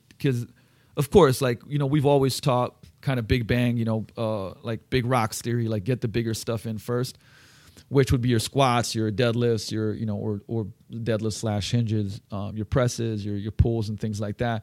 I mean, I'm still a believer in that. I will say that I use more activator exercises than ever. Meaning, so if I'm doing squats, I'm going to do maybe a Swiss ball hamstring curl, some Val slide hamstring curls, maybe even a GHR, and then go into squats, and sometimes like just so like I said this before, like it's somewhat breaking the rules. I've found that being able to, for some people that like have been in the game for a long time, like maybe put the big exercise as the third exercise, because they've like done all these other exercises before and now they feel good. The blood's pumping, the muscle activation's there. They got the pump going, doing some pump exercises first, and then doing the big exercise. So I'm putting an asterisk on that because once again, like I wanted to share and veer off a little bit, but also share what like I actually do that a lot for myself now, because it's really important that I feel great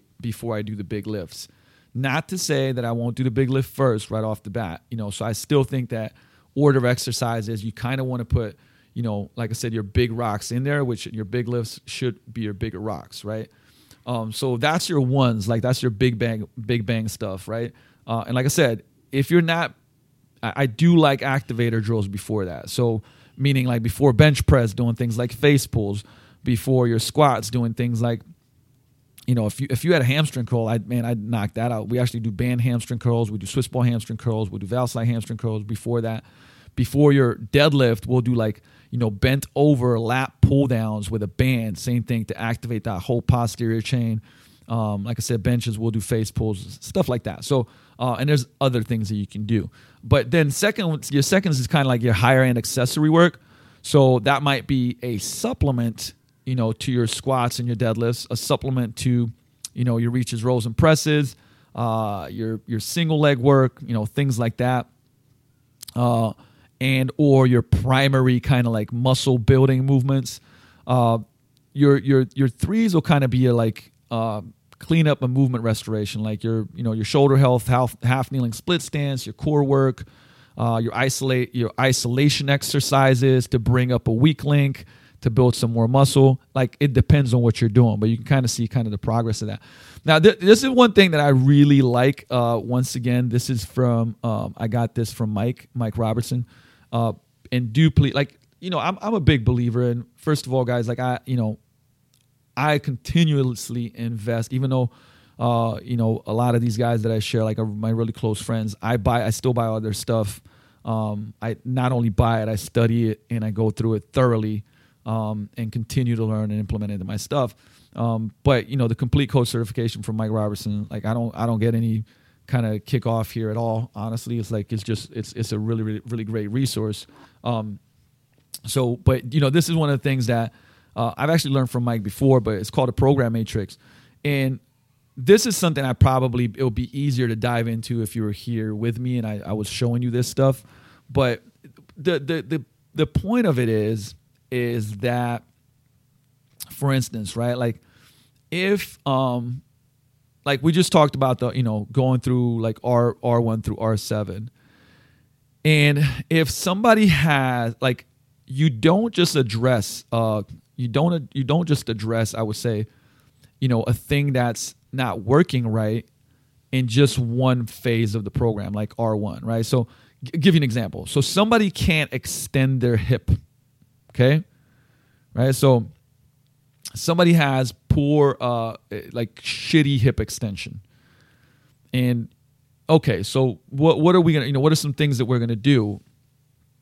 Well, in R1, which is our release, we're going to make sure we roll out the, we might body temper the quads, or, at least do some foam rolling on that, kind of glute med, IT band, a TFL, but we're going to hammer the quads with some soft tissue work. And also the calves, right? Because the calves get like when you can't extend the hip, your calves actually become hip extensors. I know it sounds kind of like funny, but they take a bunch of the load. It's actually the reason. If you watch when Kevin Durant blew his, I would say first he had a calf strain and then he blew his Achilles, is because his calf was becoming too much of a hip extensor.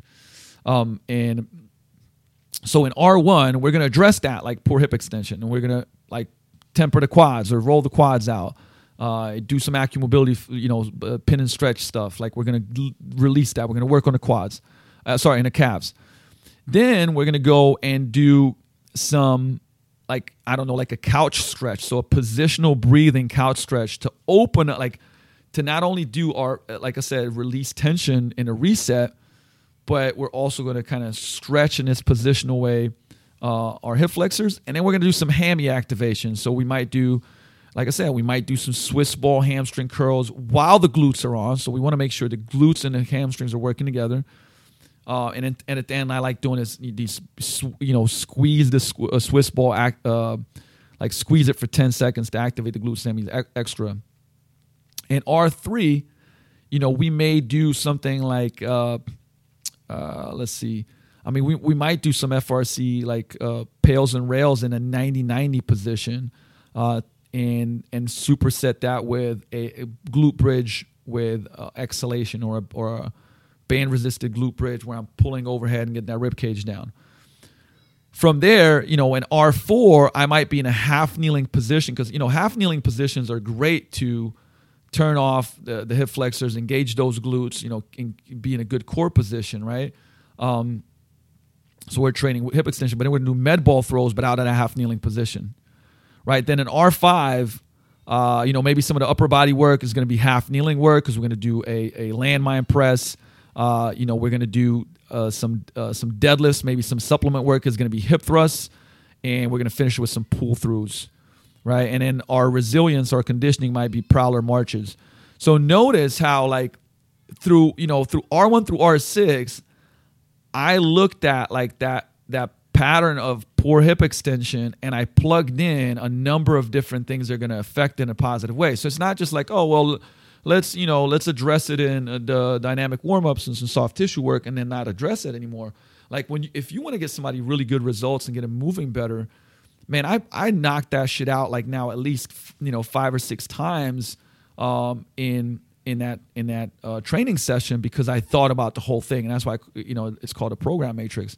So you really want to look at stuff like that, and because you're going to get somebody faster results, right? Because you're addressing it so much. So, and you're addressing everything else too. Like they're building muscle, they're moving better, they're getting out of pain, this, that, and the other, right? So, just some things to pay attention to is like that whole like structure of the program, and where do you fit those things in?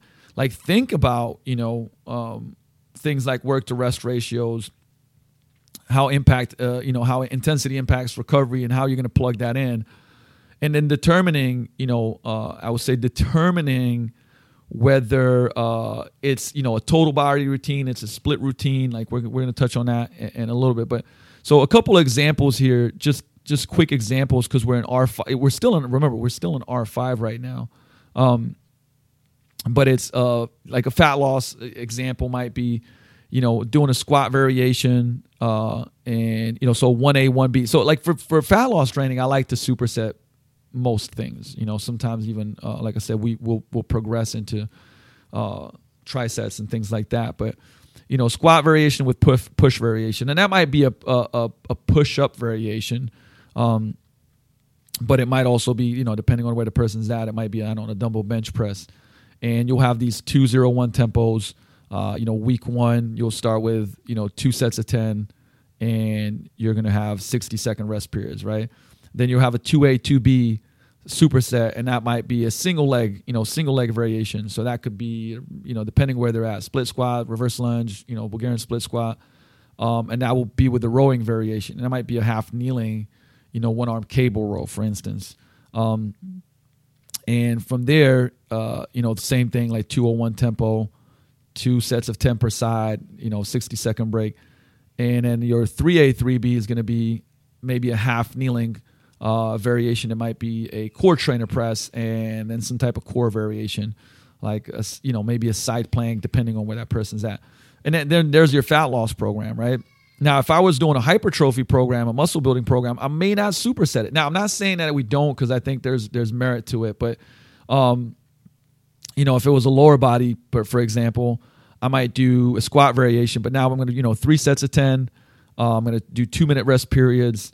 Number 2 is going to be RDL variation. Number 3 is going to be a single leg variation. Number 4, like valve slide leg curl or a glute ham raise. And then number 5, a core exercise, right? And if I was doing a strength program, I'd use the same exercises I said above, but instead of doing, 3 sets of 10 for it, I do your squat variation would be 5 sets of 5. Your RDL would be 3 sets of 6 to 8. My single leg work would be, 3 sets of 8 to 10 maybe, because I'm still fine with doing a little more hypertrophy work there than, throwing glute ham raises for sets of, 10 to 12, if you can do that, or some type of variation, and then a core drill, right? So you can kind of see, we could use the same movement patterns. We're just changing the rest periods, the time under tension, and that changes the effect, which moves us to resiliency. So that's our conditioning, right? So this is where we're improving energy systems, conditioning, work capacity, right? And whether it's a sports work capacity, sports conditioning, sports specific work, or life specific work, right? And remember, overall health and wellness and well-being, we do know. I mean, if you guys listen to the podcast with Joe, you know that one of the top markers for longevity is I would say the HRV score, right? The people that had better conditioning live 10% longer. This is real talk. So this is studies that show this, and so pretty profound, I would say, in something that, apart from improving your conditioning, improving your recovery. Remember, resilience also improves in recovery. Because people think of it sometimes like, cardio is just extra for fat loss, and it's like that's not true.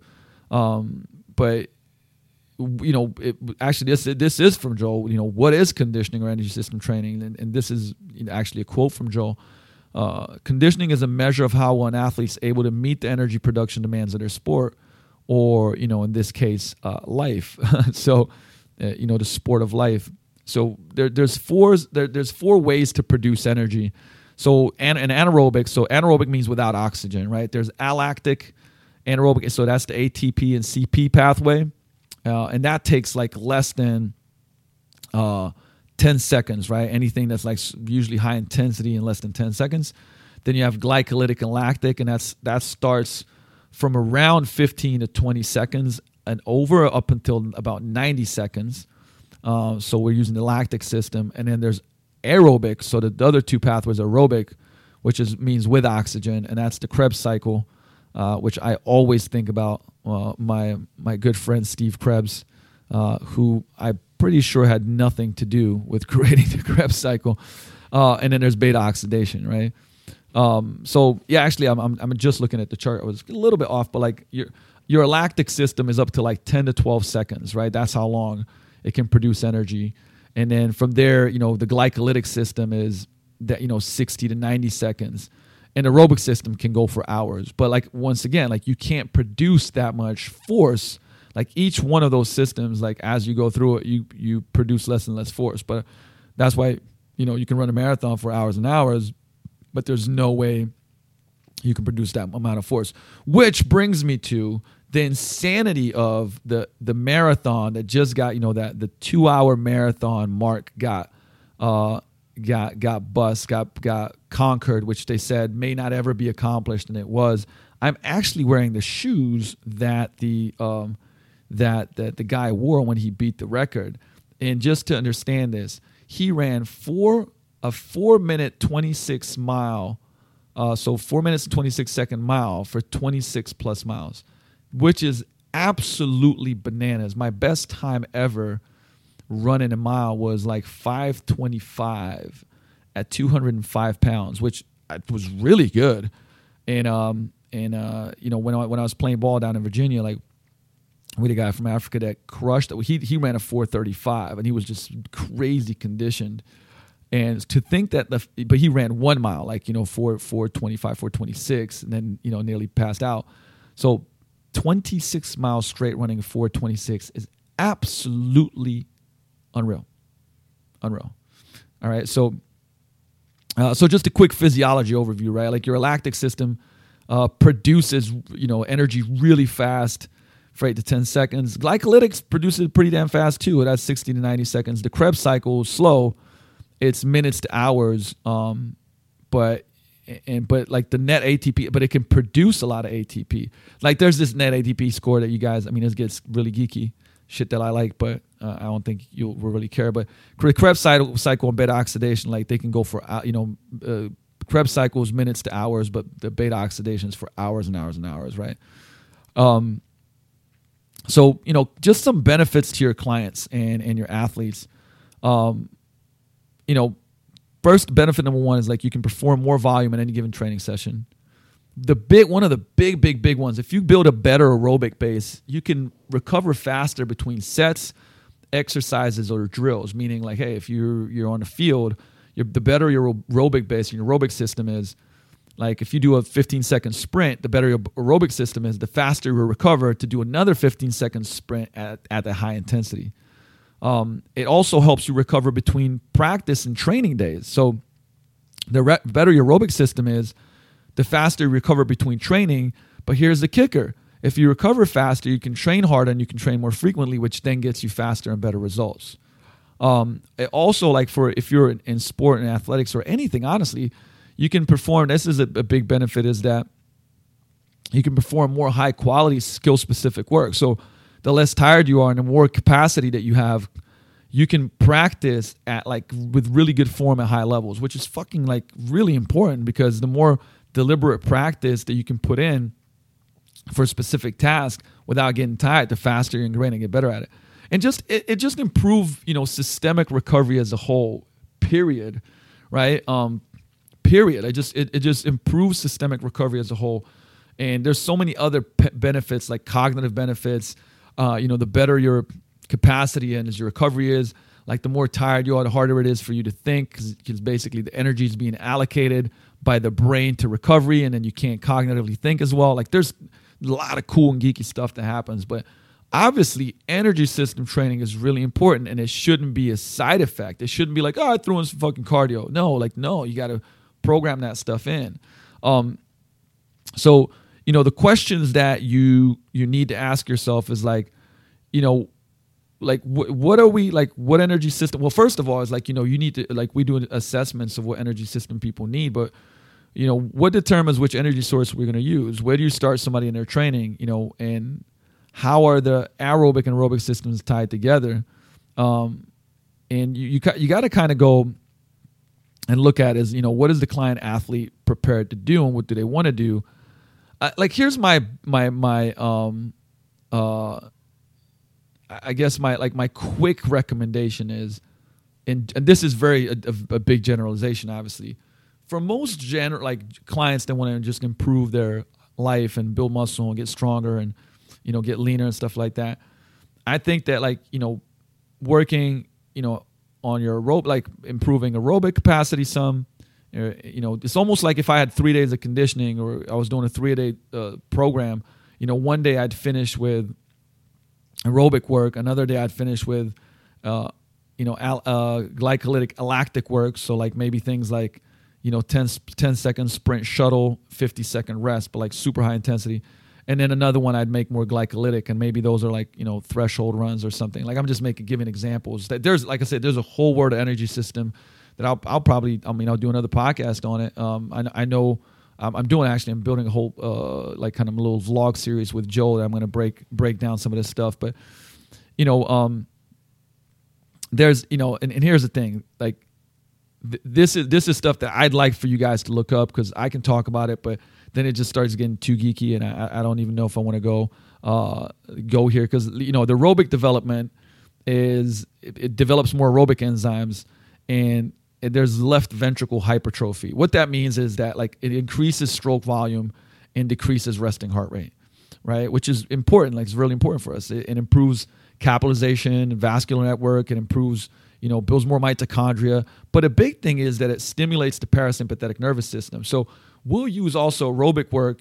My kind of general rule is that if somebody has a really high resting heart rate, they're 70 plus beats per minute, we're not going to give, we're going to use aerobic work to burn calories, build movement patterns, but then also improve the parasympathetic system, because aerobic work builds the rest and digest, right? So system, kind of like recovery. So you can use it for recovery purposes really, really well. And we'll plug that, like I said, if somebody's like super high strung, they're working long days, like really, really, really kind of high strung job. They're already doing their strength training. We're going to use a lot of aerobic development because it's going to help them out. Anaerobic development is more anaerobic enzymes, and it trains the left ventricle concentric hypertrophy. So it means that it decreases stroke volume and increases resting heart rate. And so, it also decreases capillarization. There's fewer mitochondria, and it stimulates sympathetic nervous system, right? So we want to make sure that we understand what we're doing on that front.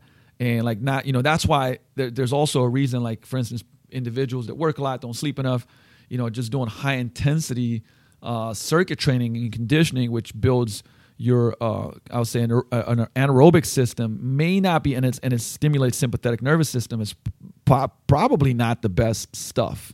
So to look at like the programming methods here, let's just kind of throw ourselves in here. By the way, once again, one of my best friends, I know I'm plugging it here, but guys, like, if you listen to this and you want to, if you're a coach, you should definitely take this because it's going to make you a better coach. If you're, if you're listening to this and you're a fitness enthusiast, it's worth like, and all of these guys put out like free content so you can learn more about it. But, Joel's Bioforce conditioning certification is phenomenal. With that said, okay, so cardiac output training. Well, the goal of cardiac output training is decreasing resting heart rate, via increasing stroke volume, which I said earlier, increasing work capacity and improving recovery. So this is like, steady state continuous work. I've started doing a lot more of this in my own training. I feel phenomenal after it. Like I feel like I could take on the world, but like, I trained, but I could do so much of it. Like it's like I walk out and I'm like, oh man, I could train so much more. And that's the exact point, right? It's steady state. It's continuous work. You kind of want to keep your heart rate between 120 and 150 beats per minute. And it's usually 30 to 90 minutes of training, different tools. Honestly, the tools are, endless. But what makes the, cyclical stuff is things like bikes and treadmills, whatever. I like acyclic stuff, which is more like circuit. So actually one of my favorite things to do is, take 5 to 10 minutes and then do different stuff. Like, for instance, I'll be on an Airdyne bike. From there, I'll go on the Jacob's ladder, like for 5 to 10 minutes. And then I'll go and push a sled continuously. And then I might do swings, but like a little lower intensity, right? Like remember, you can control intensities. I might do battling ropes, right? So I'll just put it in a circuit, go nonstop. I'll have my Morpheus heart rate monitor on. And I'm looking at my beats per minute, and I'm just keeping it under 150 beats, and I might go like 120, 130. I might do some light mobility drills. I actually, for cardiac output, I love doing mobility circuits with intention and just keeping it at a lower heart rate. And, if you think that you'll get slow doing that, you're out of your mind. You can actually look up kind of like fiber type charts and see what happens if you're doing aerobic training and how it does not affect your speed. And we also know too, like, Charlie Francis, if you guys, greatest speed coach ever, talked about like to develop speed, you either work over 90, 87, 90% of your max, or you work below 70, 65% of your max. Like the worst thing is working in between. So this is a perfect example of that. But like I said, like we could go way deeper into that. Another programming modality when it comes to conditioning energy systems is high intensity continuous training, which I love. Kaiser bikes are phenomenal for that. But anyway, so what that does is it increases the capacity of your fast twitch fibers and your work capacity. So here's the thing with this. Every rep must be explosive. And heart rate, similar, 140 to 160. Put it this way, 5 to 20 minutes of continuous work is like one series, and you do 1 to 3 sets. So imagine if 5 to 20 minutes of continuous work would be one set, and then you do anywhere from 1 to 3 sets per training session, and your breaks are like 5 to 7 minutes in between. My favorite thing here, Joel really got me on this, is like this, like a Kaiser bike, like a spin bike with heavy resistance. So imagine if you're on a spin bike, you crank up the resistance and like so hard that like you have to like really push that pedal down. and then really push that pedal down. But you're not doing it crazy fast. Like you're just doing an explosive rep, and then it should take you about 3 seconds to do the next one, right? So it's like explosive, 1, 2, 3, explosive, 1, 2, 3, explosive, right? Another one is step ups with a weight vest. We do a lot of that in our programming. So I just remember, I know for one client I just wrote in, it was like they had 24 minutes of step ups, basically like they explode up, they step down and take a couple of seconds and explode up, right? It's continuous. Also prowler pushes with, throws and stuff like that. But what that does is it develops, like, because you're an explosive, right? You're developing those fast twitch muscle fibers. You're basically building conditioning into those fast twitch muscle fibers, which you can't do with doing just regular stuff. And then going back to like an example I gave earlier, another way to do it is oxidative lifting.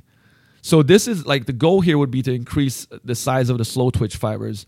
Also, really great for improving joint stability and control. So this is like the 303, 313 tempo that I talked about earlier that we were doing in our team training today. It's a continuous motion. You don't lock out the joint. So in a goblet squat, for instance, or if you're doing a barbell squat, you'd go down like 3, 2, 1, pause for a second, and then you come up 3, 2, 1, and not lock out.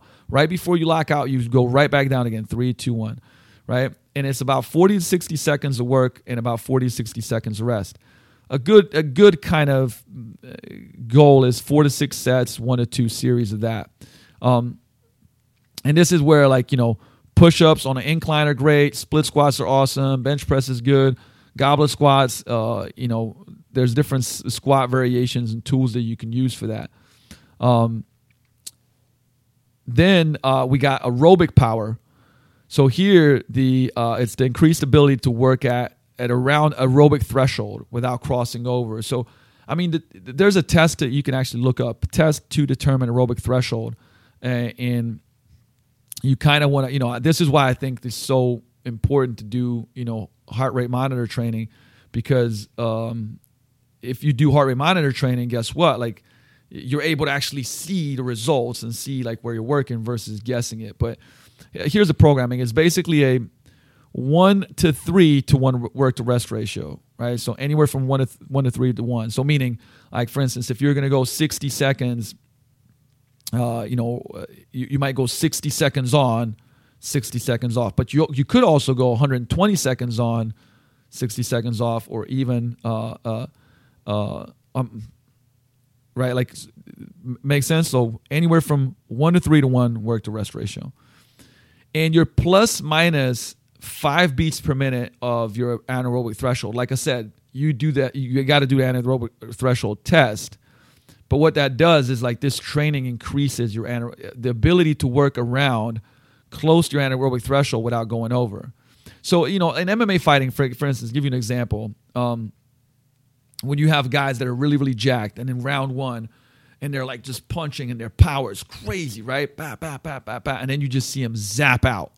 And they zap out, and like all of a sudden their power just drops significantly because they went past that anaerobic threshold, and then they couldn't stay there, and then they probably went aerobic, right? So if I can increase the amount, like my ability to work around my anaerobic threshold, that means that I can produce more power for longer periods of time without crossing that threshold, and obviously I'm going to be way more effective. So I'm talking about, obviously MMA, but this could go for a lot of, like, there's a lot of different sports and a lot of different scenarios in life where this would be applicable, right? But it basically is, plus minus 5 beats per minute of an anaerobic threshold. You do 4 to 6 sets. And in multiple series if necessary. I mean, this is just like kind of you progress it. Like, you got to progress conditioning just like you would progress strength training. Once again, I think these are the things that people just don't do. Some good tools here are Airdyne bikes, rowers, ski ergs, treadmills, running, stuff like that. The last couple are, we got allactic explosive repeats, which is, these are ones that I love to do. Actually, you probably see me on my IG stories posting quite often.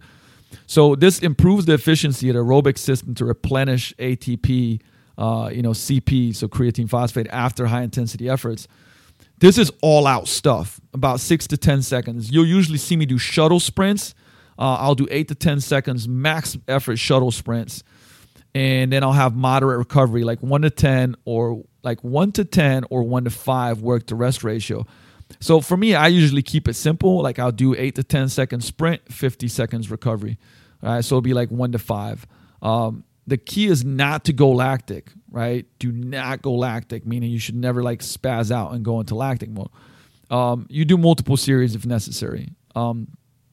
Prowler sprints, sled sprints, battling ropes, med ball throws, shuttle sprints, all of those are great. And then the last one is lactic explosive repeats. Now, these improve the efficiency of the aerobic system to clear metabolic waste and hydrogen atoms from your system after high intensity efforts. Great for fat loss, right? So this is high intensity all out, about only 20 to 30 seconds and incomplete recovery.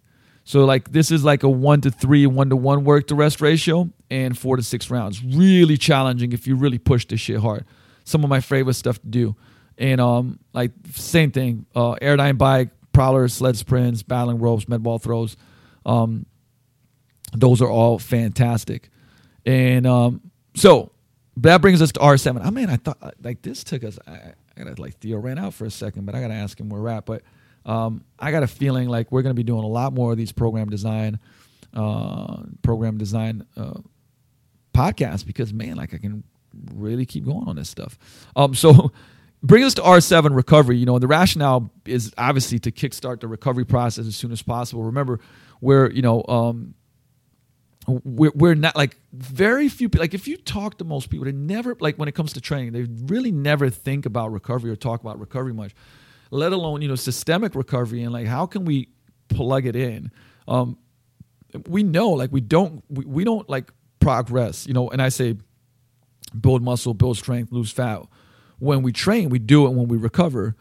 And, the nervous system drives the show when it comes to recovery. So we have to think about recovery, not only of the muscular system, the aerobic systems, but like also the nervous system.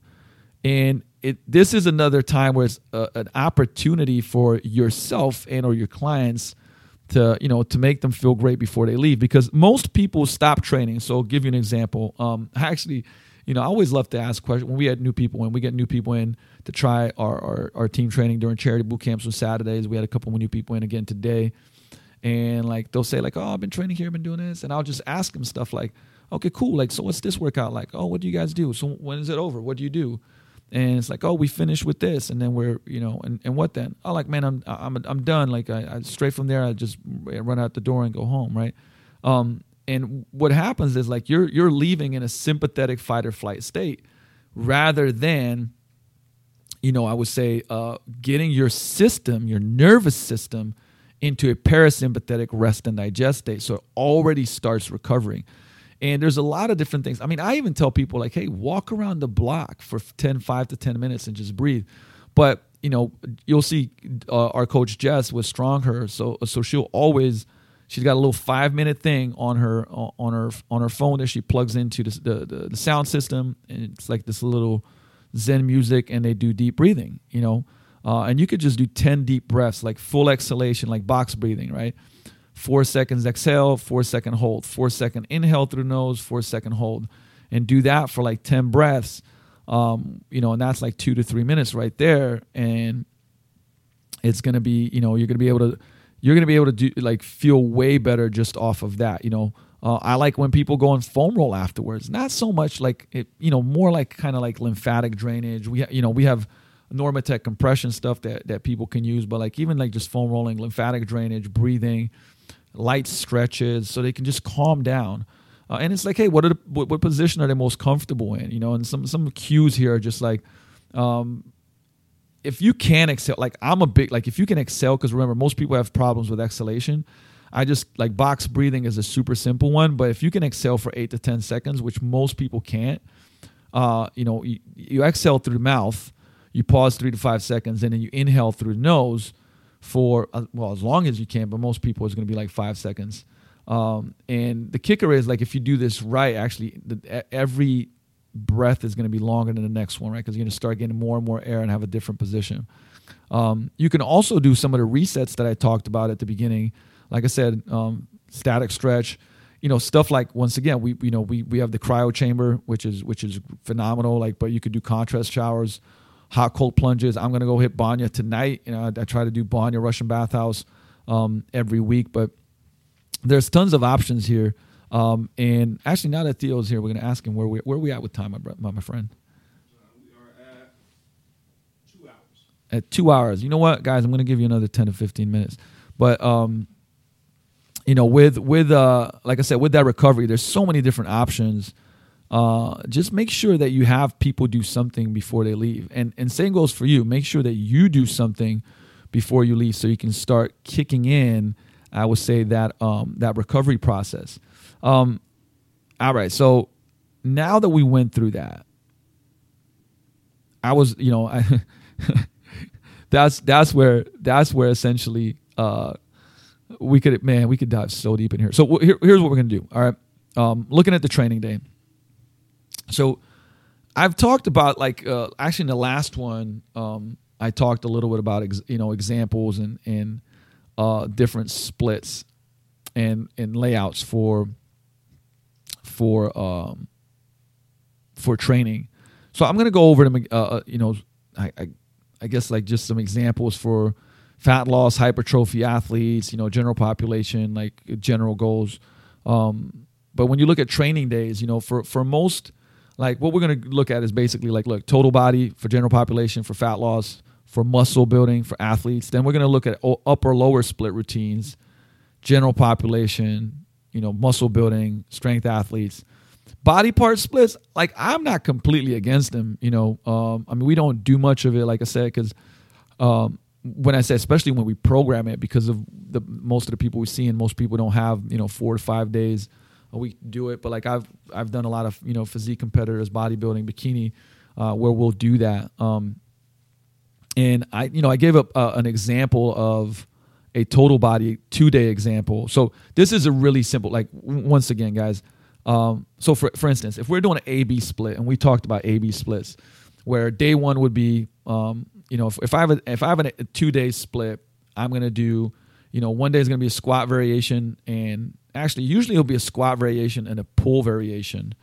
And then, so for instance, in this case, it will be like a squat, and a row, and then it'll be some type of single leg work and a press, and then some type of half kneeling exercise, and then core work. That's an example. It's not set in stone, but that's a pretty great simple template. Then day 2 would be a hinge variation and a horizontal / vertical press. Now, like I said, horizontal vertical press, meaning that could be a dumbbell bench, it could be a core trainer press. Most people, we don't have go overhead. Then it'll be a step up variation, because I like level change. Like Alan Cosgrove calls this level change, right? When we do single leg work, but, like, level change and step up variations, which I really, really love. So then you'll have a step up variation with a horizontal, rowing / chin variation. Then we do an accessory shoulder exercise and core abdominal work. So that's a great A/B split right there. Remember, those are supersets. That's a total body example, general pop. We can get that done in a, in less than an hour with everything in there, right? Upper lower split example would be for instance, squat variation. The second would be a supplemental hinge.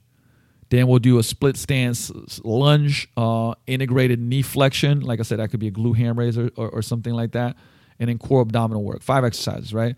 Upper body example, bench press variation, rowing variation, supplemental press variation. So that could be a push-up, or it could be, a dumbbell bench or something like that. Shoulder accessory work, gun show. Yep, it's in there, baby. And then core abdominal work. So that's your lower upper example. And like I said, you have weekly layouts for, like, mostly the way that, like, what we see our weekly layouts for training and lifting is, general population will usually, 2 times a week. In-season athletes will be 2 times a week. 3 times a week we'll have general population. Off-season athletes and strength athletes, doing 3 times a week, doing total body. Because if they're doing 3 times a week, they're going to do total body. And then 4 times a week we'll have off-season athletes doing, upper lower routines, or strength athletes doing upper lower routines. Remember, the key here is this. I think Steve was the person. Steve Clarko was the. I love that he said he has these acronyms called ACE, and it's adherence, consistency, and effort. Right? There's got to be adherence and there's got to be consistency before effort. You know what I mean? And there's some pros and cons to, like, 2 times a week training is a great starting point for, is great for strength and performance maintenance for athletes. And it definitely can improve adherence and consistency because people can be consistent with it. It's hard to improve, like the cons of it is it's hard to improve past the early phases. You know what I mean? Like it's hard to make progress like years in, and the training can become monotonous. Also, it's impossible almost to use it. Not impossible, but it's very hard to use a split routine. So that might be, and the thing is, like, depending on the client, but like Monday, Thursday, if they were training like that, and if it was, if you're adding, for instance, if you're adding, like, let's say you had strength training Monday, Thursday, then Wednesday, Saturday could be conditioning. But like I said, what's practical and what's optimal, I'm always, when I start giving examples, honestly, you could throw a lot of the shit out the window because we have people that come in and go like, look, I can train Monday, like we've had people that go like, I can train Monday through Wednesday. That's it. And I can't do, Thursday through Sunday. And so we'll go like, all right, well, shit, how can we do Monday and Wednesday is strength training. Tuesday is their a conditioning day. And then can we get them to do another, aerobic conditioning day somewhere towards the end of the week and a body weight circuit at home? Like, right? Like, I mean, once again, practical, optimal, right? Like if it was a in-season athlete, we might train heavy on Tuesday, and then Thursday we'll go light, and then on Saturday they have a game, right? So we're looking at stuff like that. So 3 times a week training. Obviously, the frequency increases. I think that for most people, this is a great one, right? You increase the frequency and total volume. There's more variation that you can do. Sure, there's more time commitment, but most people can do, 3 times a week. And then there's increased recovery demands, obviously. And this is kind of like a Monday, Wednesday, Friday, Tuesday, Thursday, Saturday, Monday, Wednesday, Monday, Thursday, Saturday, all things that I love. Very similar, I would say. But, making sure that obviously you alternate intensities. I talked about the things that I love as far as intensities, even throughout the week. Like if we undulate intensities within the week, and then we can do them, like I said, high, medium, very high, low, or progressing every week, stacking, right? And then we have, 4 times a week training, which is, increased frequency, increased total volume, maximal amount of variation, obviously. Much easier to use a split routine, which it's personally my favorite routine for me. You know what I mean? But with clients, you got to take that out and look at wants and needs. Now, the thing about the 4 times a week is a lot of people may not be able to recover from it. Now, and that's why you got to adjust the volume and a lot of different things. And 4 times a week total body is very, very, very. Let's just say it's tough. It's a tough one, right? So. And of course, it's not like, this is the other part of it is like, it's easy to talk about like, oh, well, training more is better and this, that, the other. But it's not how hard you train, it's what you can recover from that really matters.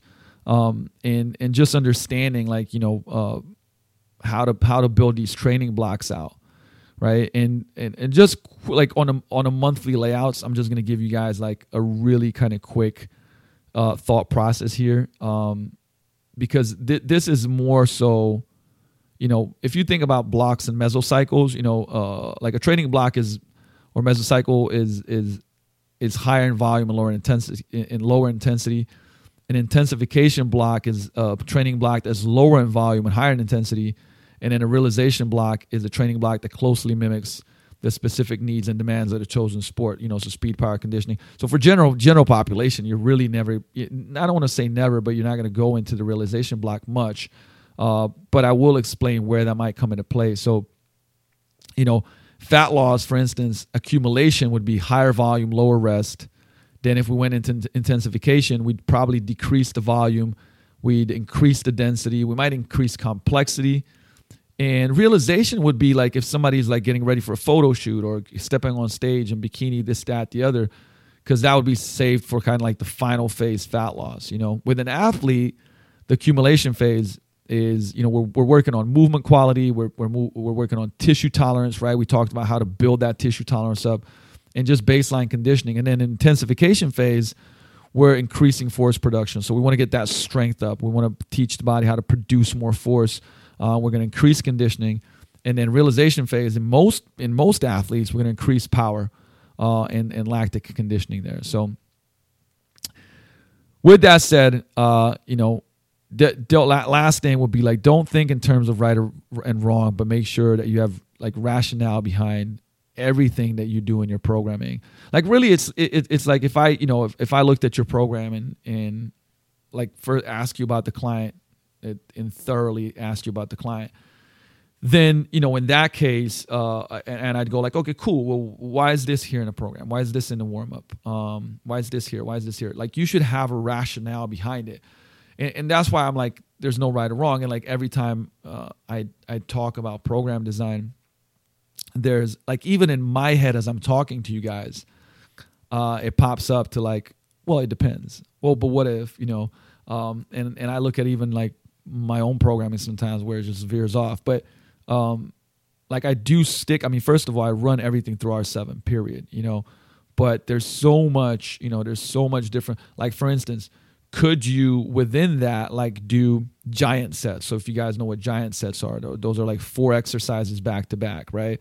I was just doing something from, I think, Smitty and DeFranco, like in one of my programs where it's, basically I'm doing a 30-second kettlebell row hold.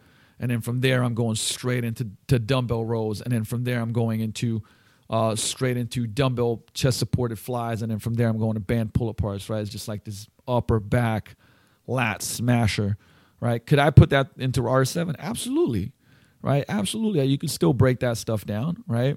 And I talked about like breaking the rules a little bit, doing pre-activation drills before the big exercises. Like sometimes I'll do 2, sometimes I'll do 2 exercises before I do a big lift, like a trap bar deadlift. Like I've done, I would say, lap, band resisted lap, like lap pull down hinge, and then done hip thrusts. And that was my first superset of exercises. Then from after that, I'd go and do trap bar deadlifts because they'd feel great because my glutes were like really, really activated. I did a bunch of postural drills and it worked great. So like, that's what I'm saying, right? Like, but the rationale behind it, like if you ask me why I'm doing it, I'd be like, well, here's the deal, right? Like, I've had back pain, this, that. When I do these drills, I feel much better. I may not be able to lift as much if it was the first drill, but but I feel better. And I'll finish off with this, because if somebody feels off and their hip is off or this, that is off, it's a threat to the system. I can tell you right off the bat, like if I feel something's a little off, like I get worried in my head, and then thus I will not be able to produce as much force because my body down regulates the nervous system. Because it's like, look at these, something's off, so I'm not going to produce as much force. I'm going to keep you protected. So that's, and this is a whole different conversation that we could go into about programming to make people feel safe, people that have had, experience of pain, injury, stuff like that. And, creating a protocol where they get warmed up thoroughly, and then they do all these ramp up sets and pump exercises to make them feel the muscles. So by the time they get to the exercise, that's their main strength exercise, they're feeling confident, they're feeling confident, and they're feeling like, man, I feel great. I feel those muscles working. And now their brain is like, all right, I'm good to go. So of course it's going to upregulate the nervous system. There won't be any threat and down regulation, and it'll do it better. So see what I'm saying? Like there's a lot of like ifs and buts about it, but I like to share this stuff because a lot, I study this, but for me, it's been, currently 24 years of lifting without missing more than a week. And I don't know, I think I calculated some absurd number of, between my own training and coaching others, it's experience, and I stay in the trenches every day, still to this day, trained 80 people this morning in either small group personal training or team training. And, starting to work with a lot of, super high level athletes again. But just everything you've ever seen from every walk of life, fused spines, broken necks, crushed shoulders, every goal that you can imagine, everything that you can imagine. And that's the only way, I think it was Louis Simmons that said, the answers you ask lay in the weight room, right? It's like learn the stuff, but then go in the weight room and experience it. And research usually is about 5 to 10 years behind confirming the shit that all the top people are doing in the trenches. So, sharing this stuff with you guys is like, it's frameworks, it's some thought processes. I mean, you could take this and use it for forever. But if you walked into Vigor and saw my own training, maybe you'd go like, hey man, you're not completely sticking to some of the stuff that you said. As long as you go like, why not? And like, I'll give you the rationale behind it. We could veer off. Cause like I said, there's principles methods are many, principles are few. Methods change, principles never do. First time I heard that little rhyme poem was from Alan Cosgrove. I believe in it, and kind of live by it. That there's a lot of different methods that you can plug in, but there's certain principles we want to stick to. And with that said, my friends, I can't believe that 2.5 or 2 hours, 15 minutes went so fast. I got so much more to say, but that's why this podcast is here, so I can continue to say it. Damn it. I appreciate you. I love you. Thanks, guys, for being here, listening to this. Hope you got a lot out of it. I love the feedback. Please jump on iTunes, leave a review. Love those 5 stars. Really appreciate them. I read every single one of them, and I can't thank you enough for sharing, and your thoughts and your feedback. It really helps me out when you share it. When you plug it, I would say plug it and share it with other people. More people will get to, I guess, learn from this. And as with anything that I always say, make sure that you do something. So anything that you've learned, implement one thing. If you do that once every week, 52 weeks a year, next year, you're going to be a lot better. Love and appreciate you. Coach Luke is out. Peace.